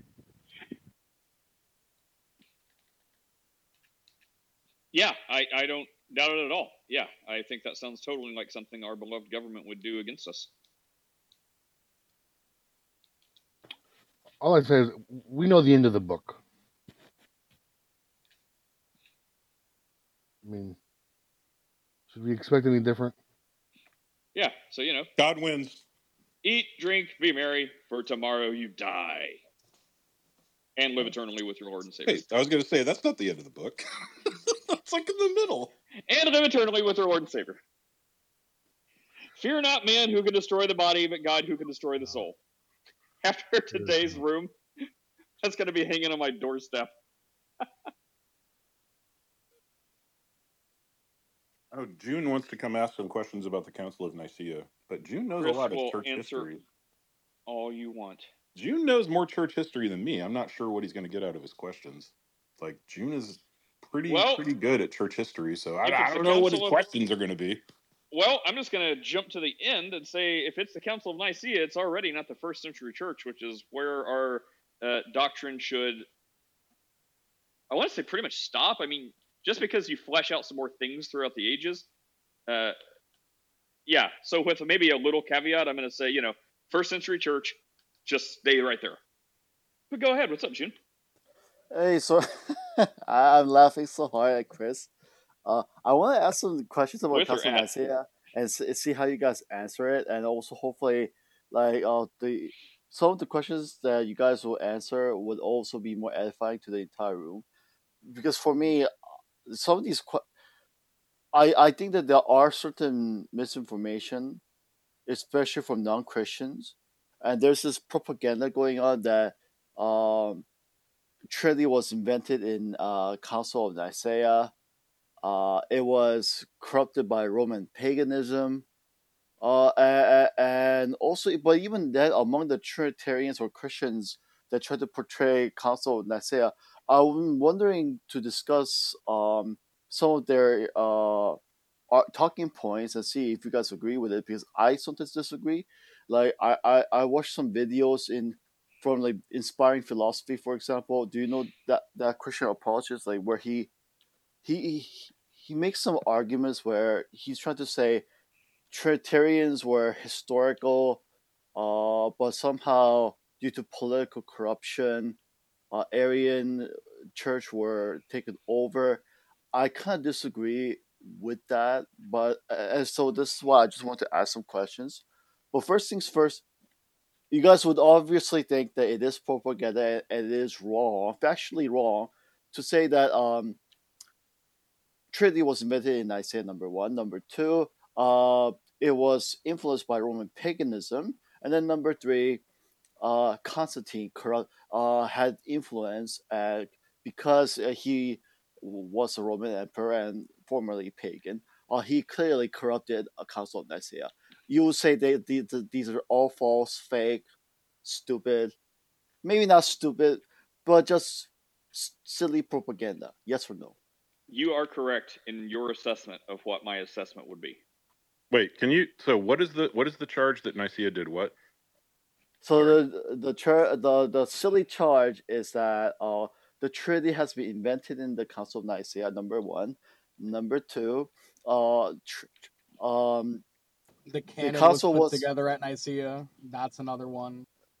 I mean, I kind of think that the New Testament canon was it was not that. I think it was more recognized and declared, but obviously, like they didn't invent the canon either. But either way, so number one, Trinity was invented. Number two, corrupted by Roman paganism in that council, and number three, Constantine corrupted it, and he was a pagan. Yeah. So for my quick answer, skip all of that. The reason I believe the Trinity is turn to page 1 of the Bible. That is the first reason I start believing and seeing the composition of the Trinity. Page 1. But for me, I think people may perform mental gymnastics if you just turn to the page 1 of Genesis in the Bible. But for me, like the one thing that people don't understand, and I think I don't get why, if you just do a simple basic research, you realize that Constantine actually was very fond of Arius. Okay, he was baptized by Arius. His children were baptized by Arius.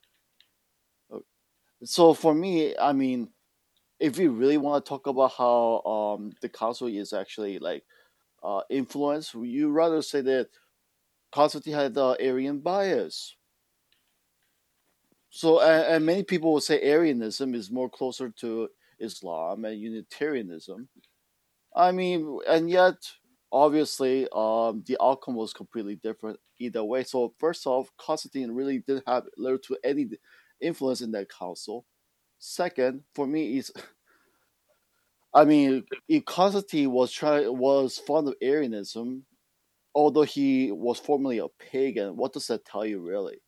And number three, for me, I mean, Trinity has nothing to do with Roman paganism. This is clearly, as you say, rooted in Old Testament.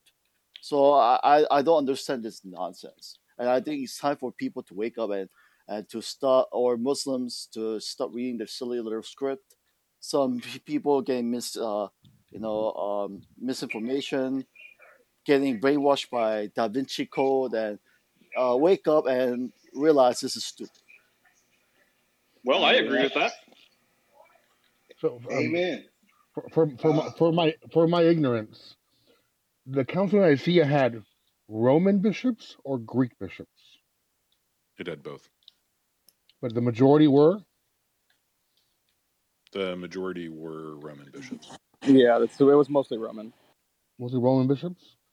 Yeah. There were representatives from Alexandria and from Antioch, and there was a mix of people at Nicaea.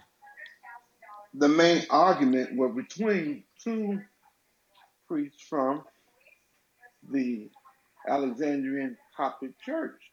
The main person, my hero, one of my heroes, Athanasius, who actually won over the people to the side of the deity of Christ against Arianism, which is now practiced by Jehovah's Witnesses. Did you know that Chris's son actually slapped Arius?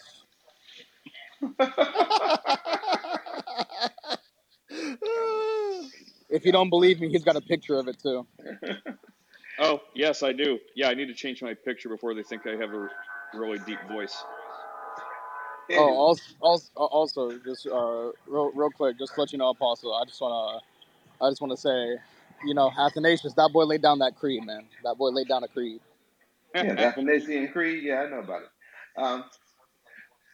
Otherwise, I wouldn't teach church history. Amen. Amen. It's a good creed to have. Also, it's longer than the Apostles' Creed. As far as creeds go, it's a really good creed. It's the best creed. Make creeds great again. Based, and it also has the Filioque, LOL. Anyway. So, sorry, Sean, go ahead. Anyway, when it comes to the doctrine of Christ being God, that was fully brought up. The deity is shown in the Bible, of course, but 325 A.D. with the Council of Nicaea, Athanasius brought that out very beautifully. Hallelujah. Allow me to be a little Pentecostal, Chris. Yeah, those Montanists. You can claim them. You can claim them.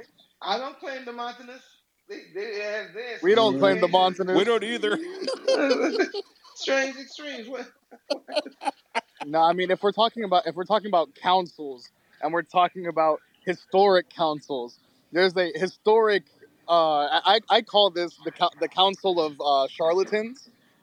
This is the Jesus 23 Lamb of God conference, and listen to who's speaking. Okay, just listen to this all-star lineup of charlatans.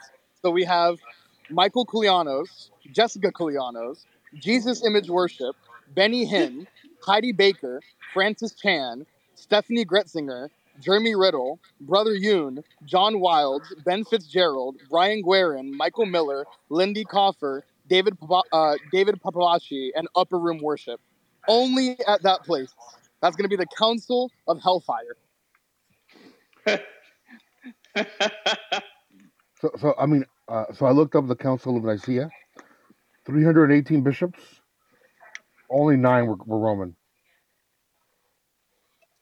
Well, I see. It depends on how you're defining Roman, right? So, are you talking about Western versus Eastern? Would probably be a better search because, like, if you're talking Roman, that means from Rome. This is newadvent.org. Yeah. Most Yeah, of the so they're going to bishops- define Roman as like from Rome, not like Western. It just says Latin. The Latin bishops were only 9. Yeah. Yeah. Alexandrian bishops, though were more than 10, probably. Yeah, I mean, Because- there was just a lot more people in the Greek areas at the time that were Christians than, like in Carthage and Rome. I actually don't know if you're right there, Chris, because I think the dispute was really more taking place in Alexandria, but obviously from Alexandria it started to spread a lot. You're talking about the Arian controversy? Yeah, the Arian controversy. Yeah, because Arius is an Alexandrian bishop, right? Right. He is the bishop of Alexandria. The dispute first took place in Alexandria, correct? Right? And then it started to spread. So obviously, because of that, because it's more of a dispute between Alexander of Alexandria and then obviously with Arius, and then eventually Athanasius would further carry on the mantle and have dispute. There'll be more Alexandrian bishops that would attend. Obviously, like I do believe that Constantine did call 1,800 bishops, 1,800 to 3,000, but only 300 attended. Mm-hmm. So because of and usually they were able to attend. Only bishops that were in that surrounding region could attend, right? So I believe that Nicaea, I don't think it's too far from Alexandria, and even if it's a bit far, there were more stakes for the Alexandrian churches, so that's why more Alexandrian bishops would go. Right, but Arianism was popular all over the empire. It wasn't just concentrated in a single area. No. As I say, it spread it, right? Right, it spread all over the place. It spread like wildfire. The reason it spread like wildfire is that Arius wrote a bunch of hymns.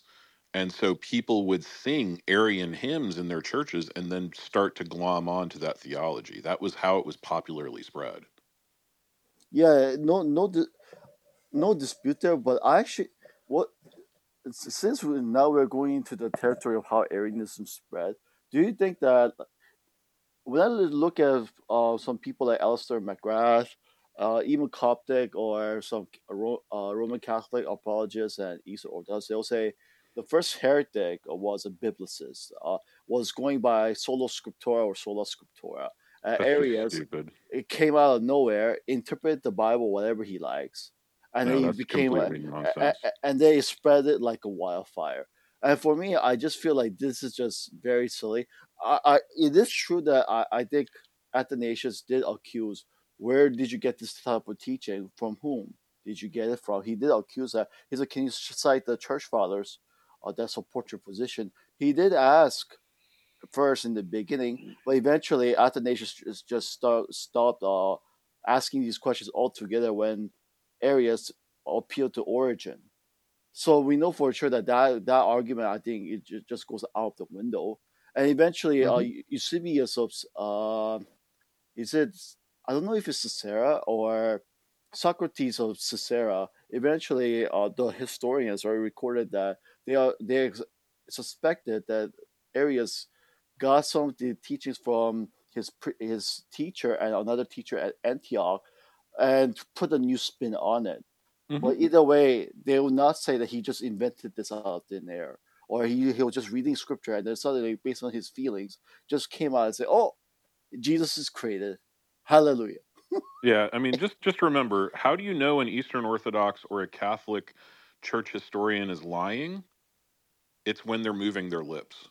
Like literally, they say almost nothing accurate. They've rebuilt church history to suit their needs, and when you actually go to the primary resources, all of their arguments fall apart, and you find out that they're just real quick, especially, and they do this criminally with one specific father, and that's Augustine. They will absolutely murder what Augustine actually means and says in his writings. No, they do it with everybody. They do it with Justin Martyr. They do it with Irenaeus. They do it with Clement. They take things out of context. They twist things. I mean, they're satanic liars, and they practice their satanic liarship very well. It's not like Satan's not convincing. So there's a website, a Catholic website called Called to Communion. And it's supposedly a bunch of Calvinists, Protestants that have converted to Catholicism. And then there is an entire thing at Whitehorse where they go line by line through their claims and demolish them with the church fathers, because that's where they want to fight their fight, not the scripture, because they don't care. They've never read the scripture. And so, you can go to that resource and see where they twist history, where they twist the fathers. Look, let the church fathers be the church fathers. They were writing about things that were of the moment. They were not writing for all of history. They were writing things like about proto-Gnosticism, about Judaizers, all these other things. The reason that the early church fathers really emphasize the sacraments is not because the sacraments were more important than, say, repentance and faith. It was because the sacraments were physical, and they were fighting Gnosticism, which is saying that the physical is bad and that the spiritual is good. And so they were emphasizing the the physical aspects of Christianity in order to battle the Gnostics. And so then that gets taken out of context, and it's like, oh, well, you got to have baptismal regeneration. And even Augustine believed in baptismal regeneration in a sense. And so you get this twisting that moves away from the gospel and from actual church history. I mean, let's face it, the Eastern Orthodox have a saint that's completely made up. Like, the person didn't even exist in history. Like, I mean, they're so bad. I can't remember the dude's name. Who is it? Who is it? I'm trying to remember the dude's name. And they have a feast day or no, it's a lady, I think, and they have a feast day and all this other stuff, and like the contemporary writings say that she's a fictional character. Like, the contemporary writings, like, yeah, there's this fictional character in this allegory, and like somebody just decided that this was a real person at some point and then made a feast day to her, because they're just You so mean the dumb. faith, hope, and love? No. I got to look it up. I'll look it up and get back to you guys. But long story short, like, I know who you're talking about. It's a guy. Is His name is Saint Peter the Alliot. Is it? Okay. So yeah, I mean, there's just, when you talk about apostolics in church history, when you talk about like picking and choosing what you're going to quote, that is exactly, they quote mine very well, because there's 87,000 pages of the church fathers. And the reason they want to fight their battle there is because you have to wade through 87,000 pages of crap to get to, the actual decent doctrine, as opposed to just going straight to the scripture and it's inerrant and infallible and it's right there. Like, it's just dumb. I don't argue with apostolics on the church fathers. I tell them, look, the church fathers were a bunch of ignorant rubes who didn't have two pieces of papyri to rub together in most cases, who were running for their lives and just trying to read as much as they could from smuggled letters around because people were persecuting them and burning their manuscripts. Like, why would you think you're going to get decent theology out of people like that? You're not. You're going to get like wacky hot takes on things that have survived through the years. Like, it's just bad theology to try to get theology from the church fathers. That's all. I just want to make it clear that a lot of people seem to not understand this, but somebody being old or somebody being early in history doesn't make them more right than somebody in today's time, like, at all. Like, we can identify this in everything else but religion. Like, we can look at the sciences and be like, yeah, the dudes who held to a geocentric model were definitely off bat. Today's conception is absolutely correct. And just because they were great scientists back then, we don't say that everything that they taught was right, because there's developments and we find out new things, and then we find out, hey, maybe they could have been wrong in this way. And in this sense, but it almost seems like with theology, people are just grasping to the older that they are, the more correct they must be. To that, I say go all the way back to the 1st century and stay there. Yeah, I would rather say contemporary sources are better and see what people closer to the time, for example, if you're talking about the Bible, people who are closer in the 1st century and what they have taught. I mean, I'll argue for contemporary sources, so I would say the earlier it is usually better, but sometimes, as Chris says, like, we do have to take into context. So this is why I want to ask you guys. I don't think that this is a opinion that's just perpetuated by Catholics and Eastern Orthodox. Many Protestants do it too, and I had a big dispute with Faithful, and they were treating me so badly, in my personal opinion, because I said that Tertullian was a heretic, and I said that, like, many Christians, when they try to, many Christian apologists sometimes are very biased and try to show a rosy picture of church history of how Jesus is God and Trinity is so abundant. I mean, for me, when I look at church history, I think it's actually very, very messy, and this is why Athanasius stopped debating about church history with with Arius, and there's a reason why many bishops start to follow Arius, because if you look at Origen or if you look at other church fathers, there is a case that people can argue for Arianism. I think this is clear. I mean, even if you look at Theophilus of Antioch, for example, he says Jesus is uncreated, but he said Jesus is produced. I mean, when you look at that kind of language, people will get confused.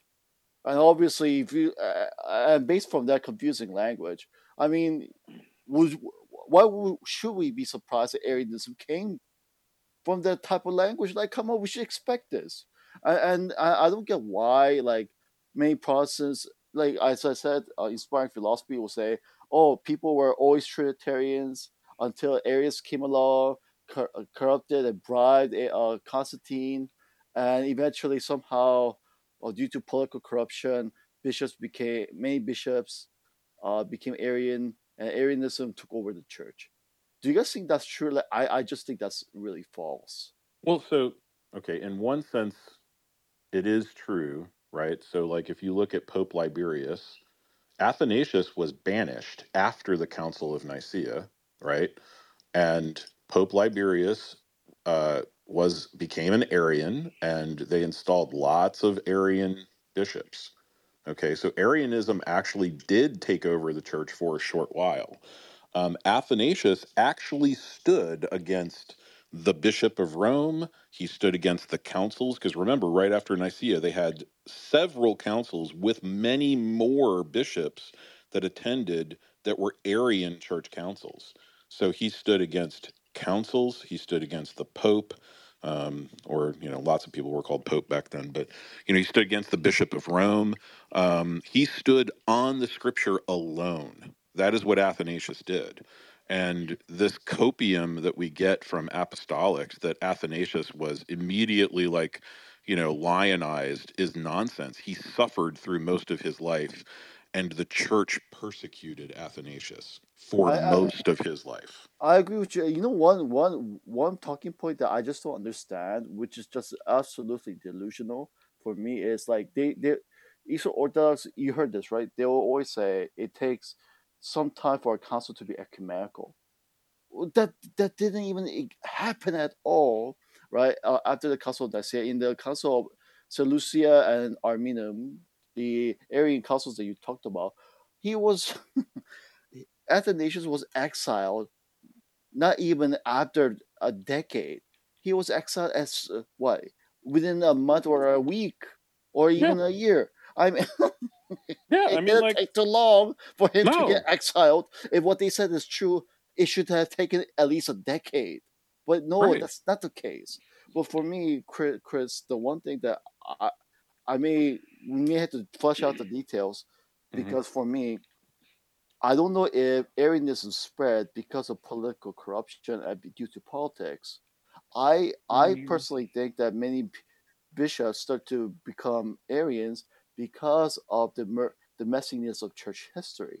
And for me, at the end of the day, I think you agree with me earlier. Like Arius didn't just one day out of his feelings, okay, read the scripture and then interpret whatever he felt like. Okay. Before we flesh out any more details, let's talk to Miguel, who I don't think I know. What's up, Miguel? Okay. This conversation's not ending anytime soon. So before we get back to it, do you have anything? Man, I just believe all these church fathers are just made up by the Catholic Church, bro. I think it's Satan trying to get you away from Scripture. Oh, let's see what these made-up writings have to say. Like, you know how you guys are talking about Athanasius? I saw a writing of Athanasius saying to confess your sins to a priest. Like, come on, I believe it's just all made up by the Catholic Church, just Satan trying to, you know what I mean? Are you trolling right now? No, I'm being serious, man. I think that's exactly Satan what Chris thinks. Like, wait, what do you? What? What do you mean? Oh, I just focused on the Catholic Church lying. Yeah, I just thought this is red meat. The Church Fathers aren't made up. The Church Fathers are just men, and they say lots of good stuff, and they say lots of completely nutso stuff. So, like, you know, the Church I mean, like, Jerome, like I was talking about earlier, thought that, like, you know, virginhood was better, and, you know, he convinced a woman to ditch her husband and children and leave them penniless. She then took all of her money, gave it to the church, namely to Jerome, and then lived as an ascetic, who then died of malnutrition. Like, that's wacky. Like, that is not biblical, and that was a main church father, but they did exist. So, like, they're a mix. Like, I always say this: the mix of the church fathers are a mix of brilliance on one page and then rank heresy on the next page. So they're a mixed bag. So we can take some theology, but a lot of these guys didn't even have a complete canon. They didn't even have, like, the book of Revelation or the book of Jude or the book of Hebrews. Like, they didn't even have access to that stuff. And so we're taking whatever they say as more true than the scripture is just stupid. Well, Miguel, I agree with Chris. I hope you take what he said more sincerely. Like, and you can tell where some of the things that they say, like, there's no way that the Catholics just put words in their mouth. Like, no. Like, for me, like Tertullian, for example, he recommended people to get baptized, not as infants, but to get baptized when near their death, because he says that since baptism brings forgiveness of sin, all those sins that you have committed in this world will be forgiven when you get baptized near your death. I mean, I don't think that. For that, man. Oh, I don't know if you can call him heretic, but I would just rather say that that's terrible garbage theology, and we can clearly put that in the toilet where it belongs. But still, I mean, I it's hard for me to believe that the Catholic Church decided to put those words and attribute it to Tertullian. I really doubt it. He was a lawyer. But how do you know he was even a real person, man? How do you know he was a real person, Tertullian? Well, I mean, for sure, he wrote books to refute against the people who are considered heretics of his time. Let's just say, fine, for the sake of the argument, how do we know if that person called himself Tertullian and wrote their writings? You're right. We don't know, but most likely we know for sure the person who called himself Tertullian wrote these writings. We know for sure he has a life. He was a lawyer. He became a Christian, and he He had letters back and forth. There's all kinds of evidence. We use evidence to know if somebody was a real person or not. And he probably joined the Martinist cult group. And for me to say that that's all made up, I mean, the Catholic Church, if what you say is true, they must be genius writers. Yeah, man. to write such stories. I think they're real. That's why, that's why it's there. I mean, they conflicting. If you want to do that, then why should you can apply the same logic to the Gospels? How do we know if Peter wrote Peter, right? First Peter, second. How do we know if maybe all these people are made up, or the whole Bible is made up altogether? Let's not go down that road, man. No, but you guys talk about Athanasius, right? He I don't believe he was saved at all. He believed in confessing sins to a priest. He believed in baptism for receive. You know what I mean. I don't believe that guy wasn't even the real. If he was, he wasn't saved. Athanasius. Miguel. Here's the thing. It's actually, I'm kind of interested in your PTR. Let's go to that. So Baptists are not Protestants. How are Baptists not Protestants? Can you help me with that? We weren't a part of the Protestant Reformation. Yeah. Right, because you didn't exist. There was no such thing as Baptists. We existed before, man. We're the first church. He's taking the Waldensian route. They came straight from the Waldensians. Yeah, sure. Because the Waldensians didn't, have Peter Wall thing, or the Hussites didn't have Jan Hus. Or there wasn't a giant controversy within the Reformed tradition about the Anabaptists as well that would be called Baptists. So I mean, the first Anabaptists were all Unitarians that were terrorists that went around murdering people. So I don't know. Oh, there were different groups, but now I've issues with Protestants too. Not that as much, but I have their own issues. Like Protestants baptize babies from the Bible. That's not biblical. Babies cannot be baptized. I have some issues, but I do believe Protestants are saved. I just have some issues with them. Yeah. All right. So the issue is that Baptists, like all other Protestants, are Protestants. I can tell you the entire history of the Baptist Church. In America, I was a Baptist for 20 years, man. Baptists are definitely Protestants. They're part of the Protestant Reformation. The Trail of Blood is completely made up, right? So this idea that Baptists aren't Protestants come from a single writing called the Trail of Blood, which is sitting on my wife's nightstand, actually, because we got it from a dear lady who just passed. It was one of her books. It's completely made. In fact, the Trail of Blood puts down Unitarian Anabaptists as the forerunners of Baptists, which is not true. They're slandering themselves, which is hilarious to me because they don't know anything about church history. Hey, I gotta jump in here for a second. I'm super confused because with what. Hey, everybody. Good morning, by the way. With what Miguel just said, being Baptists being the first groups of Christians, that has me super confused. Because I studied with Jehovah's Witnesses for a couple of years, and they said they were descendants of first century Christians. So I need some clarification here, guys. Yeah, we could look at history, yeah. Oh, okay. Yeah, go ahead. Yeah, I was saying, I wouldn't mind going into some history. I'm not that knowledgeable, but I wouldn't mind. I've done a little bit of research. Maybe probably not as knowledgeable as Chris, but I wouldn't mind. But biblically too, I'd say because we're very biblical compared to all other denominations. So I'd say, I know it's subjective, but I go off that as well. We go very strong by the scriptures, and yeah, that's where I go off as well. Wait, what denomination is that? I'm an NIFB Baptist. You know Stephen Anderson, Pastor Anderson. Yeah, I'm familiar. Oh, yeah. We know Stephen Anderson, all right. Are you sure you want to associate yourself with Stephen Anderson? Are you sure you want to go down there? Someone catch me up. Someone catch me up. Who is Stephen Anderson? Out of the church. He's the best pastor in America. Stephen Anderson is the guy who. Yeah, he's a Wahhabi Stephen Anderson Muslim is the guy in disguise. Yeah, Stephen Anderson is the guy who stood outside of a church and covered himself in sackcloth and ashes. And has he's the guy who said who stood at his pulpit and said that if he had the Staples button, there's that was easy. And he said that if he pressed it, if he thought that every time he pressed it, he would kill a homosexual. he would break. He would push it until his finger broke. That piece of human garbage. Leviticus that 20. Amen, bro. Leviticus so 20, Jane, what's up? You know this dude is a Muslim or what? Oh no, I'm just saying. I call Pastor Steven Anderson a Wahhabi like a Wahhabi Christian is what I call him.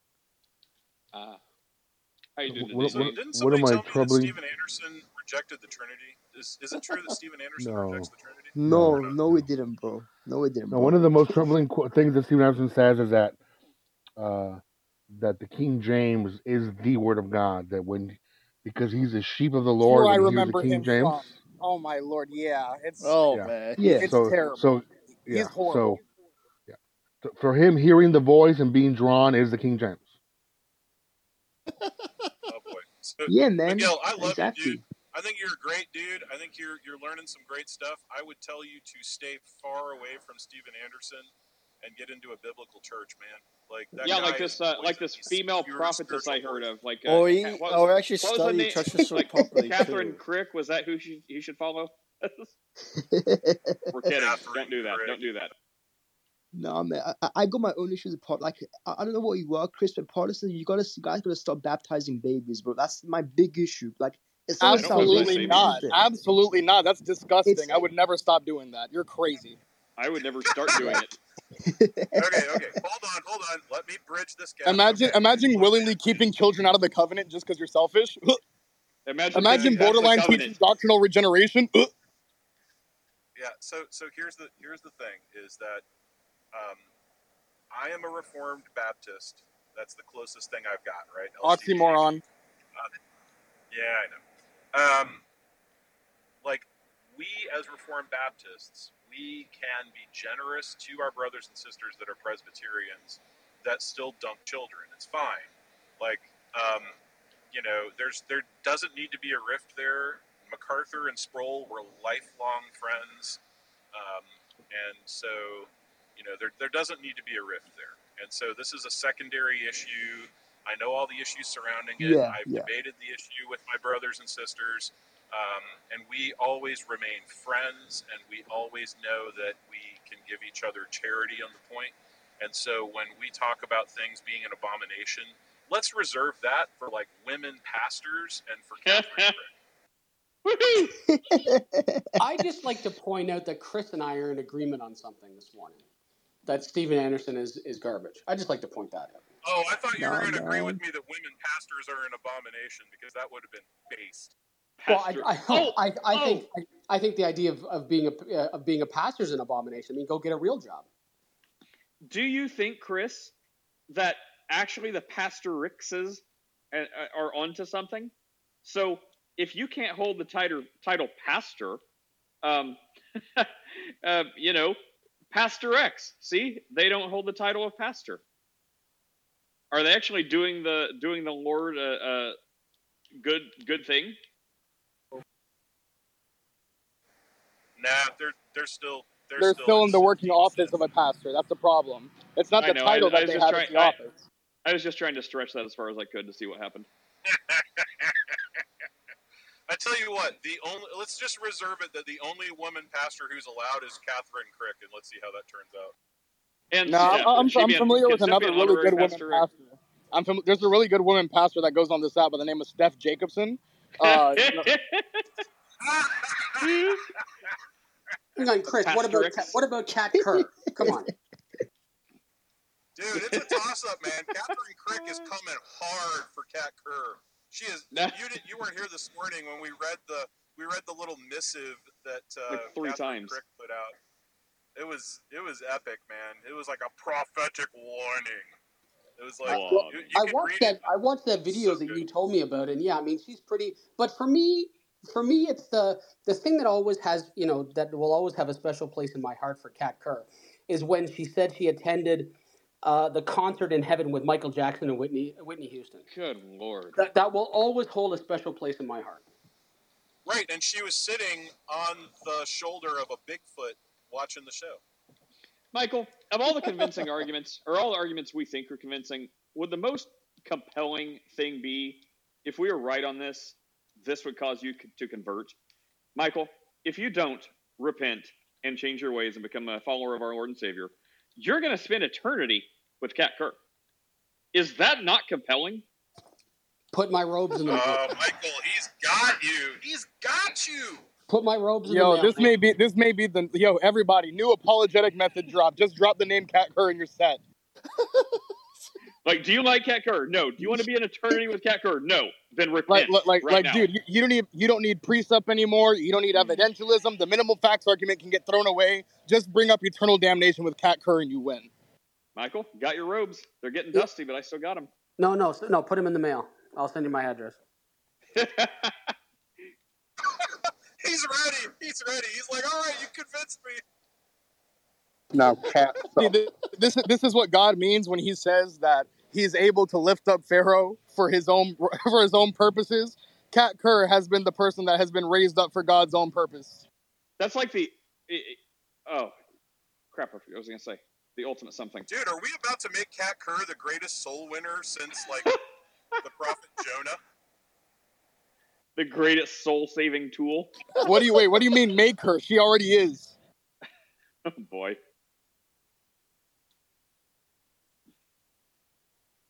Do you guys actually like? I can't wait, Chris. Like, I'm still busy, but I just love theology. I just love these things. That's why I'm here. But can you guys please pray that I do my work done and everything else. I can't wait to discuss with you more about the complementarian and egalitarian debate. I just can't wait. I'm excited.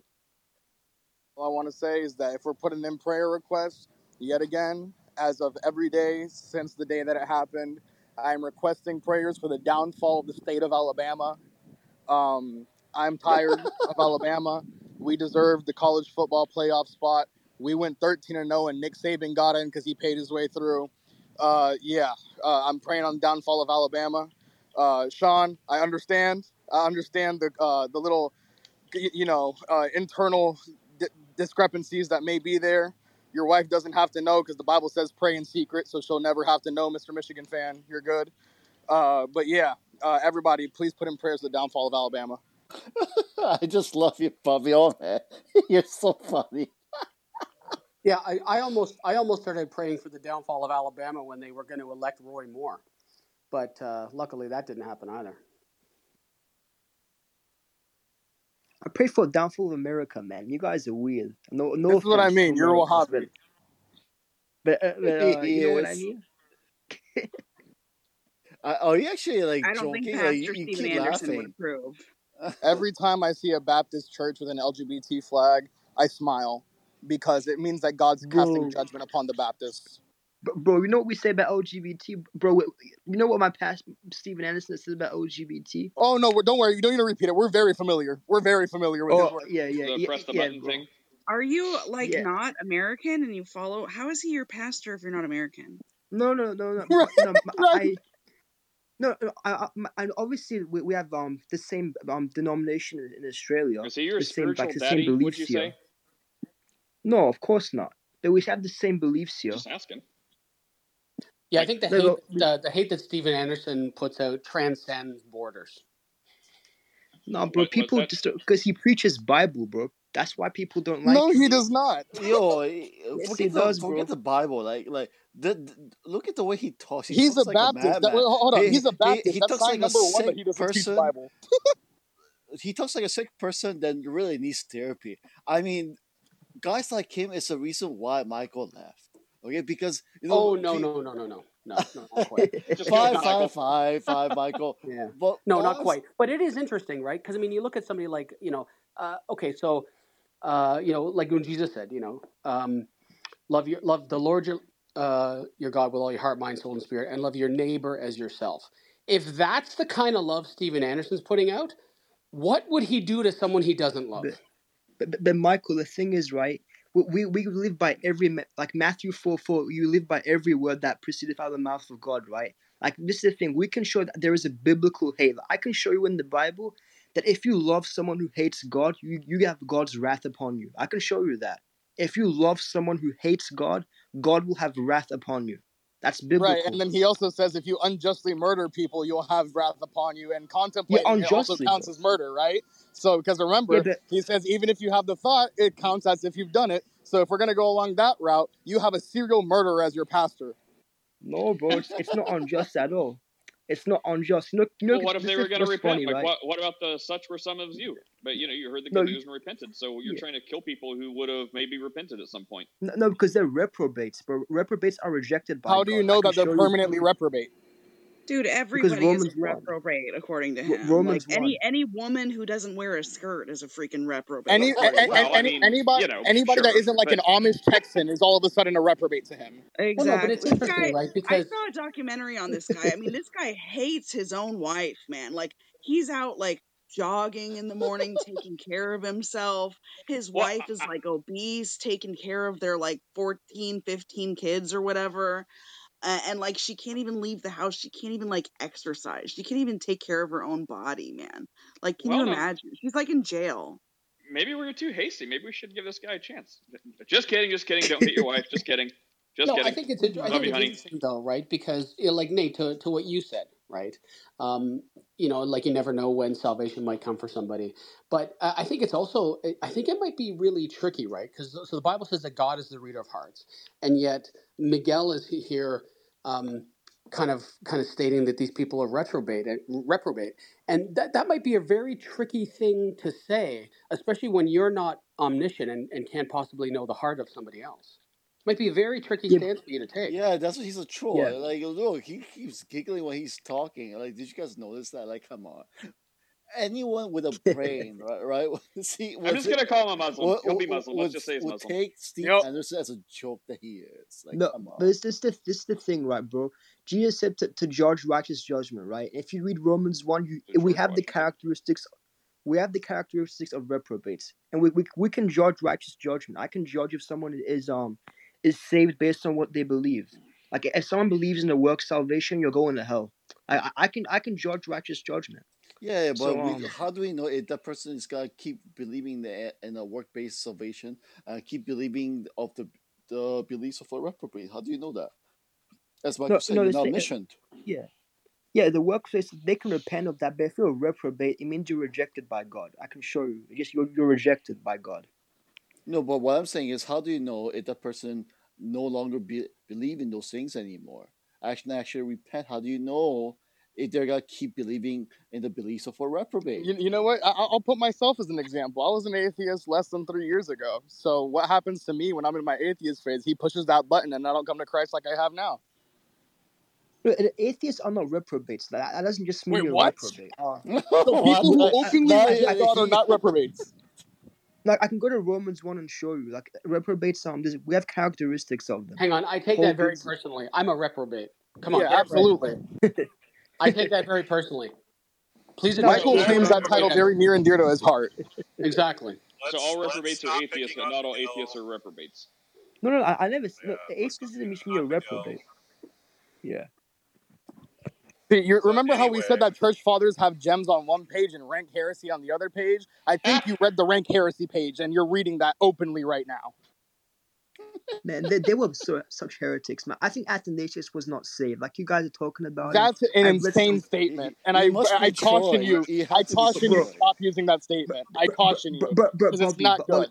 I won't be surprised if you're a reprobate, Miguel. Like, oh man. I bet like God's friend will be upon you. Here's the thing, you guys. Here's the thing. Look, you're laughing like Pastor Nate says, God will forgive crappy doctrine, and so I fully agree with Nate on that. There's like a dude in one of the chats right now who has a doctrine of Pelagianism, doesn't realize he has a doctrine of Pelagianism. He's like, show me where I'm a heretic and I'm not saved, and I'm like, bro, like. I'm not going to tell you you're not saved. I'm going to say you got crappy doctrine. God forgives crappy doctrine. But if you think that you can just, believe in Pelagianism and it's not heresy, I don't know what to tell you. Just fix your doctrine. I'm not going to say you're not saved. And so Athanasius or Jerome or any of these guys, they were men of God, but maybe they had some crappy doctrines here and there. It doesn't mean that they're not saved. Right? It just means that they had some crappy doctrines. But Chris, would you say that Catholics and Eastern Orthodox are saved? Nope. But Bobby, this is the thing, but Bobby. again, we're talking in the 300s, man. And so, yeah, like, they aren't Roman Catholic. The idea that Athanasius is some type of Roman Catholic or some type of Eastern Orthodox is their propaganda. We would take Athanasius as a church father as Protestants, and Baptists are included in that. But, like, you know, the idea that, like, these men of God were not somehow Christian, like, John Chrysostom, for instance, was a raging anti-Semite, right? Like, he would be full on with Hamas right now, okay? Do I believe that John Chrysostom was saved? Yeah. Do I believe he had a lot of really crappy beliefs that were, you know, passed down to him through generations? Yeah. You know, do I think that he is highly embarrassed by those beliefs now that he is in glory? Absolutely. And I think that all of us will be highly embarrassed about the things that we believe that do not match exactly with what God wrote down in the scripture that we just didn't catch, myself included. That's why you got to hedge a little more. Can I ask? Can I quickly ask this question then? Right? No, I'm just saying every one of us is going to be guilty of crappy doctrine. Okay? Yeah, because Chris, every one of it, except Bubby, of course. But So you know, true. Yeah, ask the question. You know, every one of us will be guilty of bad doctrine. But now, Chris, if I knew what my bad doctrine was, I would repent of it and change it. But I think that I'm right on all of my doctrines, as does everyone else. So that's all I'm saying. But yeah, ask your question. Can I ask a question? Two questions then, because there's a Bible verse that correct doctrine saves, right? But could we also suggest that incorrect doctrine do not save you at all? No, that's that fallacy. That's the fallacy of the inverse. So here's the problem. When it comes to bad doctrine, I'm just asking a question. I'm just asking. When it comes to bad doctrine, right? When it comes to bad doctrine, it's not necessarily if you get one little thing wrong. Like, for example, let's say you held everything biblically correct, except you got supra versus infralapsarianism wrong, right? God's not gonna cast you to the lake of fire for getting supralapsarianism versus infralapsarianism wrong, right? But there are higher order, first order issues that directly deal with matters of the gospel and how that changes, right? So as long as the core tenet of that gospel is still there, and as long as the core tenet of the God that you worship is still there, and that's correct, those secondary and tertiary issues aren't going to be something that throws you in the lake of fire or damns you. You can still be incorrect on those, right? But at the same time, it's not like being incorrect on one little thing is going to send you to the lake of fire, or else all of us would be teaching doctrinal regeneration, which is not what the Bible teaches. So I'm going to make like somebody reads Proverbs 8 and Proverbs 9 and feels that Lady Wisdom is a goddess, right? And because instead of looking at it as a personification of God, they took that literally, or let's just say they go to KJV because they're raised that way, and so they look at the word. Oh, God, John 3:16 of KJV, God gave His one and only begotten Son. So because of that, they thought, oh, Jesus is created. Do you think that that person would end up in hell? Yeah. If they're saying Jesus is created, absolutely. Well, they don't know that. They don't know, really proud, but they don't know any better. They just read the Bible. Well, there's a difference. Well, there's a difference in between ignorance and willful disobedience, right? And you said they just read the Bible. If they read the Bible, they should know that Jesus was not created. No, but I'm just like KJV, right? So in the KJV, it says KJV, begotten. Like they just don't understand says, right? Yeah, that's all I'm saying. Look, again, I'm not going to judge anybody's heart. What I'm going to say is that if they repent and believe that Jesus is who He said He is, then the Holy Spirit will also, and then they immediately die without understanding, say, the Trinity or something like that. They're not going to be, they're not going to be damned because they didn't understand or even have an inkling of the doctrine of the Trinity because they croaked right before they were going to learn it. What we would say is that, the main thing is that the Holy Spirit will guide us into truth. And whether that means being in the right church body, whether that means, learning how to read the scripture correctly. Just because we haven't been guided into all of the truths of the scripture, it doesn't mean that we're going to be in the lake of fire. And so, if somebody repents and believes and is like, yes, Jesus, I trust you for my salvation. I fully believe that you are giving me your perfect life to stand in for my sinfulness, and you're taking my sins in your body. And they don't understand, again, like the Trinity, or they've never heard it. They didn't read Luke 1 about the virgin birth, or like whatever. These are essentials of the historic Christian faith, but they don't necessarily have to be educated on these things to be saved. And if they croak right afterward, like, did the thief on the cross know anything about the virgin birth? I guarantee not. Right? Did he know anything about the Exactly. But why did you say that? Didn't you just say Catholics are damned, though? And why is that? Because they believe in a different gospel. So they believe in something called sacerdotalism, which means that you are given not alien imputed righteousness, but you are given an infusion of righteousness. You are given an infusion of righteousness in the Catholic system that you have to replenish through performing the sacraments. And so we don't say that Catholicism is a works-based salvation, but you also cannot be saved without good works in the Catholic system. And so you're not trusting Christ for your salvation, you're trusting the church. But Chris, Nate, this is the issue, Nate, Chris. what happened to Chris? This is like the second day in a row he's given the gospel. I think something's wrong with him. Wait, Chris, can I ask you a question? Wait, Chris, he's already got all of his fervor and hate out of his system earlier this morning. Actually, can I actually ask? I had two questions, but the other was interrupted by Bobby. So can I ask another one? Because I want to know how you guys interpret this Bible verse.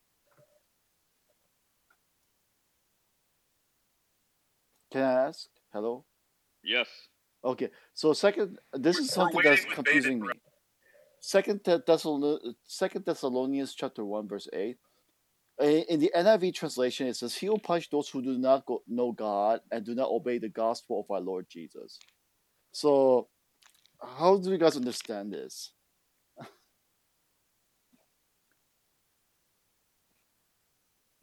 Who's up? Can you read? Yeah, I'm driving, so I can't have it in front of me. Could you read it in ESV? I can't stand NIV because I always do KJV, bro.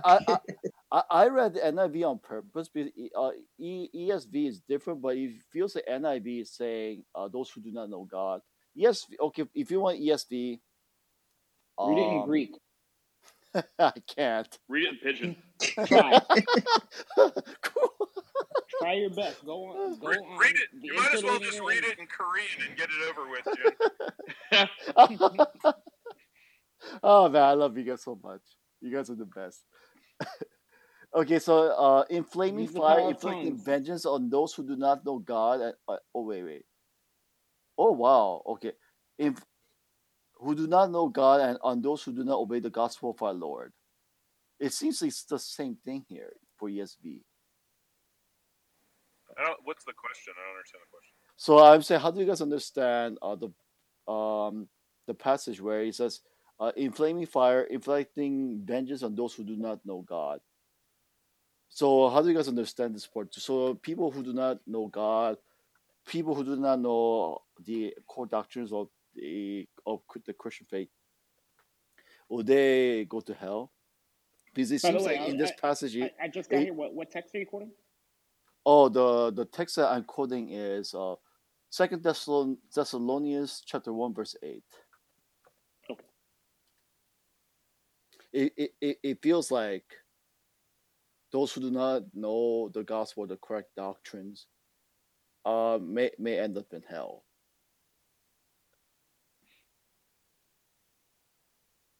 Yeah, people who don't believe the gospel. Not knowing the gospel. I mean, like, look, again, as a Calvinist, my full belief is that everyone who is elect will have the gospel presented to them, and they will respond in the way that they're going to respond. And so, and it doesn't matter at what point, but at some point, those people will respond. So, like, the people who do not respond are simply the are making a choice to, reject God. I mean, I don't know. I'm not entirely sure the thrust of the question. Like, if you reject God, that's not good. Maybe that's the message paraphrase of this verse. If you reject God, bad things will happen. Yeah, I agree. Yeah. And that verse is talking about when Christ will come back. If you read from verse 7, when he actually comes back to judge everyone. Yeah. Chris, can I ask you a question, man? Like even free gracers after like this? Papa down there, they're cool. Yeah. I'm just trolling. Hey, Chris, can I ask you a quick question, man? Yeah, sure, man. Yeah. Even yeah, us, the most consistent, yes, we're cool. Yeah, let me just make something clear going forward. If your question is, can I ask one? Assume the answer is yes. This is called Ask a Christian for a reason. Oh, true, Bobby. That's true. Yeah, This is hit my us. issue. What's your Yeah, this is my issue with the church fathers, Chris. Like, even let's say Athanasius was a real person, bro. Like the same issues I have with Athanasius, I have with the Catholic Church. I can show he believed in some. I saw some quote. He believed in some works-based salvation. He believed in the perpetual virginity of Mary. He believed in confessing sins to a priest. Like, Wait, I the believe this is perpetual all just virginity made. is not exclusive to Catholics, because there's a lot of consistent Reformed people that's the main position that they'll hold and defend as well. So that's not exclusively Catholic. That's in the Protestant tradition as well. But what right, about work and I think salvation it's and confessing equally sins? indefensible. I think it's indefensible in both. But the idea that you can quote mine Athanasius where he says some crazy stuff in writings. You have to examine what is the context, who is he writing to. Just like when we read the scriptures, like we have to do actual proper hermeneutics on these things. And so when we say something along the lines of Athanasius believed in a works-based salvation, I could show you other quotes where he fully rejects a works-based salvation. If we talk, there's oh my gosh, the idea that Athanasius is some kind of like crypto-Roman Catholic that dogmatically believes in everything that the Council of Trent says. I just don't buy it. I think that's I think that's Catholic. Propaganda. Guys, hang on. Wait, hang on. I've been looking for this the entire time this discussion was brought up. Someone give me the Bible verse again. It was Thessalonians what? Oh, 2 Thessalonians chapter 1 verse 8. 1 Thessalonians chapter 2 Thessalonians. I'll type it. I got it. Okay. 2 Thessalonians chapter 1 verse 8. I have been looking for the Hawaiian pigeon ever since this began. It is incredibly hard to find, but Bible Gateway has it. Number 2 for the Thessalonia people 1:8. Going to get big fire that time. God gonna punish the people that don't know him and listen to the good stuff about Jesus. There you go. What translation is that? Hawaiian pigeon. It's also the Jar Jar Binks translation. So, who wants to read the full chapter? I like appropriation if we don't have a Hawaiian actually reading it. I'm sure there's enough DNA from something about Hawaii in someone in this room.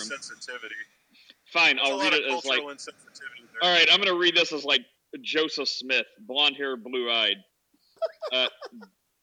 This on a letter from Paul and Silas and Timothy, we writing for you guys that come together for Church Thessalonica side. You guys stay real tight with God our Father on Jesus the boss, de Cephoso guy God will send. Okay, I'm done. It's so hilarious. Man, get a KJV, bro. What are you guys reading, man? Get a King James Bible. By the way, guys, sorry, I have to go to washroom. What did you guys say in regards to that verse? If you guys can quickly summarize, I'm so sorry. Just really quick, Miguel. I know you like to fight the Israelites a lot. I'm just saying, if you want to stick to your KJV only stuff, have fun getting beat up by them. Yeah, now Bible Gateway stuck in Hawaiian pigeon. Great. You're just so Nate. The rest of your life, the only Bible you get access to is the Hawaiian Pidgin Bible. Oh Lord! It's gonna be great. Like pirates, if the Pirates of Caribbean made a Bible. I'm telling you, you sound Did just you just like say Jar Jar Caribbean? Binks, dude. Yeah, Pirates of the Caribbean. It's Caribbean, Yeah, not did Caribbean. you know that there's no rib in Caribbean? Whatever. There's no what? There's no rib in Caribbean. Come on. It's a joke. It's a joke. The whole thing. Oh, well, this was fun. Also, shout out to anybody who drives a pickup truck, because I'm trying to drive one right now, and it's the most horrible experience of my life. Are you serious? So I got into a car accident, and I had to go get a rental car from Enterprise, right? So when I went to go get my rental car, the only things they had available were like these giant Ram trucks, right? And I was just like, great, I have to drive a Ram now. So I went inside the Ram, and when I tell you this was the worst driving experience of my life, it is the worst driving experience of my life. This car is too big to fit in any damn parking spaces, and it's terrible because half of your back trunk is either hanging out or half of your front end is hanging out. Then after that, if you try to make a turn, people don't understand that your car is like 90% of the width of the lane that you're allowed to be in. So any like little slight twitch left or right, you're already in someone else's lane. And the mirrors are absolutely terrible. They don't have any sensors or anything. This is disgusting. I hate pickup trucks. But you already have the cowboy hat in your PTR to go with it. I know. Hey, Bubby, can you give me a hand moving some stuff today? Yeah, No. Can you move this fridge? You know what you can do? You can move this car back to the rental place and get me a sedan instead. Can you move all these pigeon Bibles I got? I'd burn them instead. Nate has 10,000 copies of the Pigeon Bible that he needs held off. Honestly, I wouldn't even doubt that statement's true. I wanted to order ESV. No. What's up, Sticks? God bless you guys. How you doing? Good morning. All right.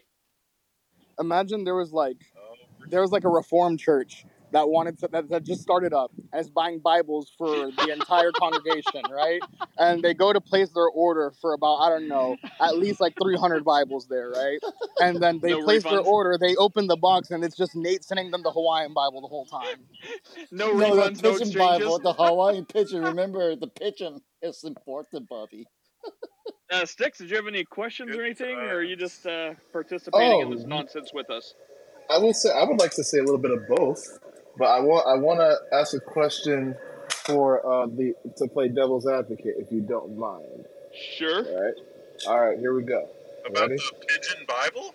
No, not about the Pigeon Bible. I'm just asking, man. I don't know. Go ahead, Sticks. I think you're near me and Bubby. Do you need help moving something today? Because Bubby's got a pickup truck right now. I hate you. All right, ready? Okay. Something women like about a pickup man. So here's a question. With and Chris, sorry, you were in that chat room with Pastor Sam, so you'll get a kick out of this question. But so here's the question. Ready? Without saying, we find it in Scripture. Can you defend the Reformed or Calvinist view from the? Can you explain why it's not a heresy from history? There is no defense of that.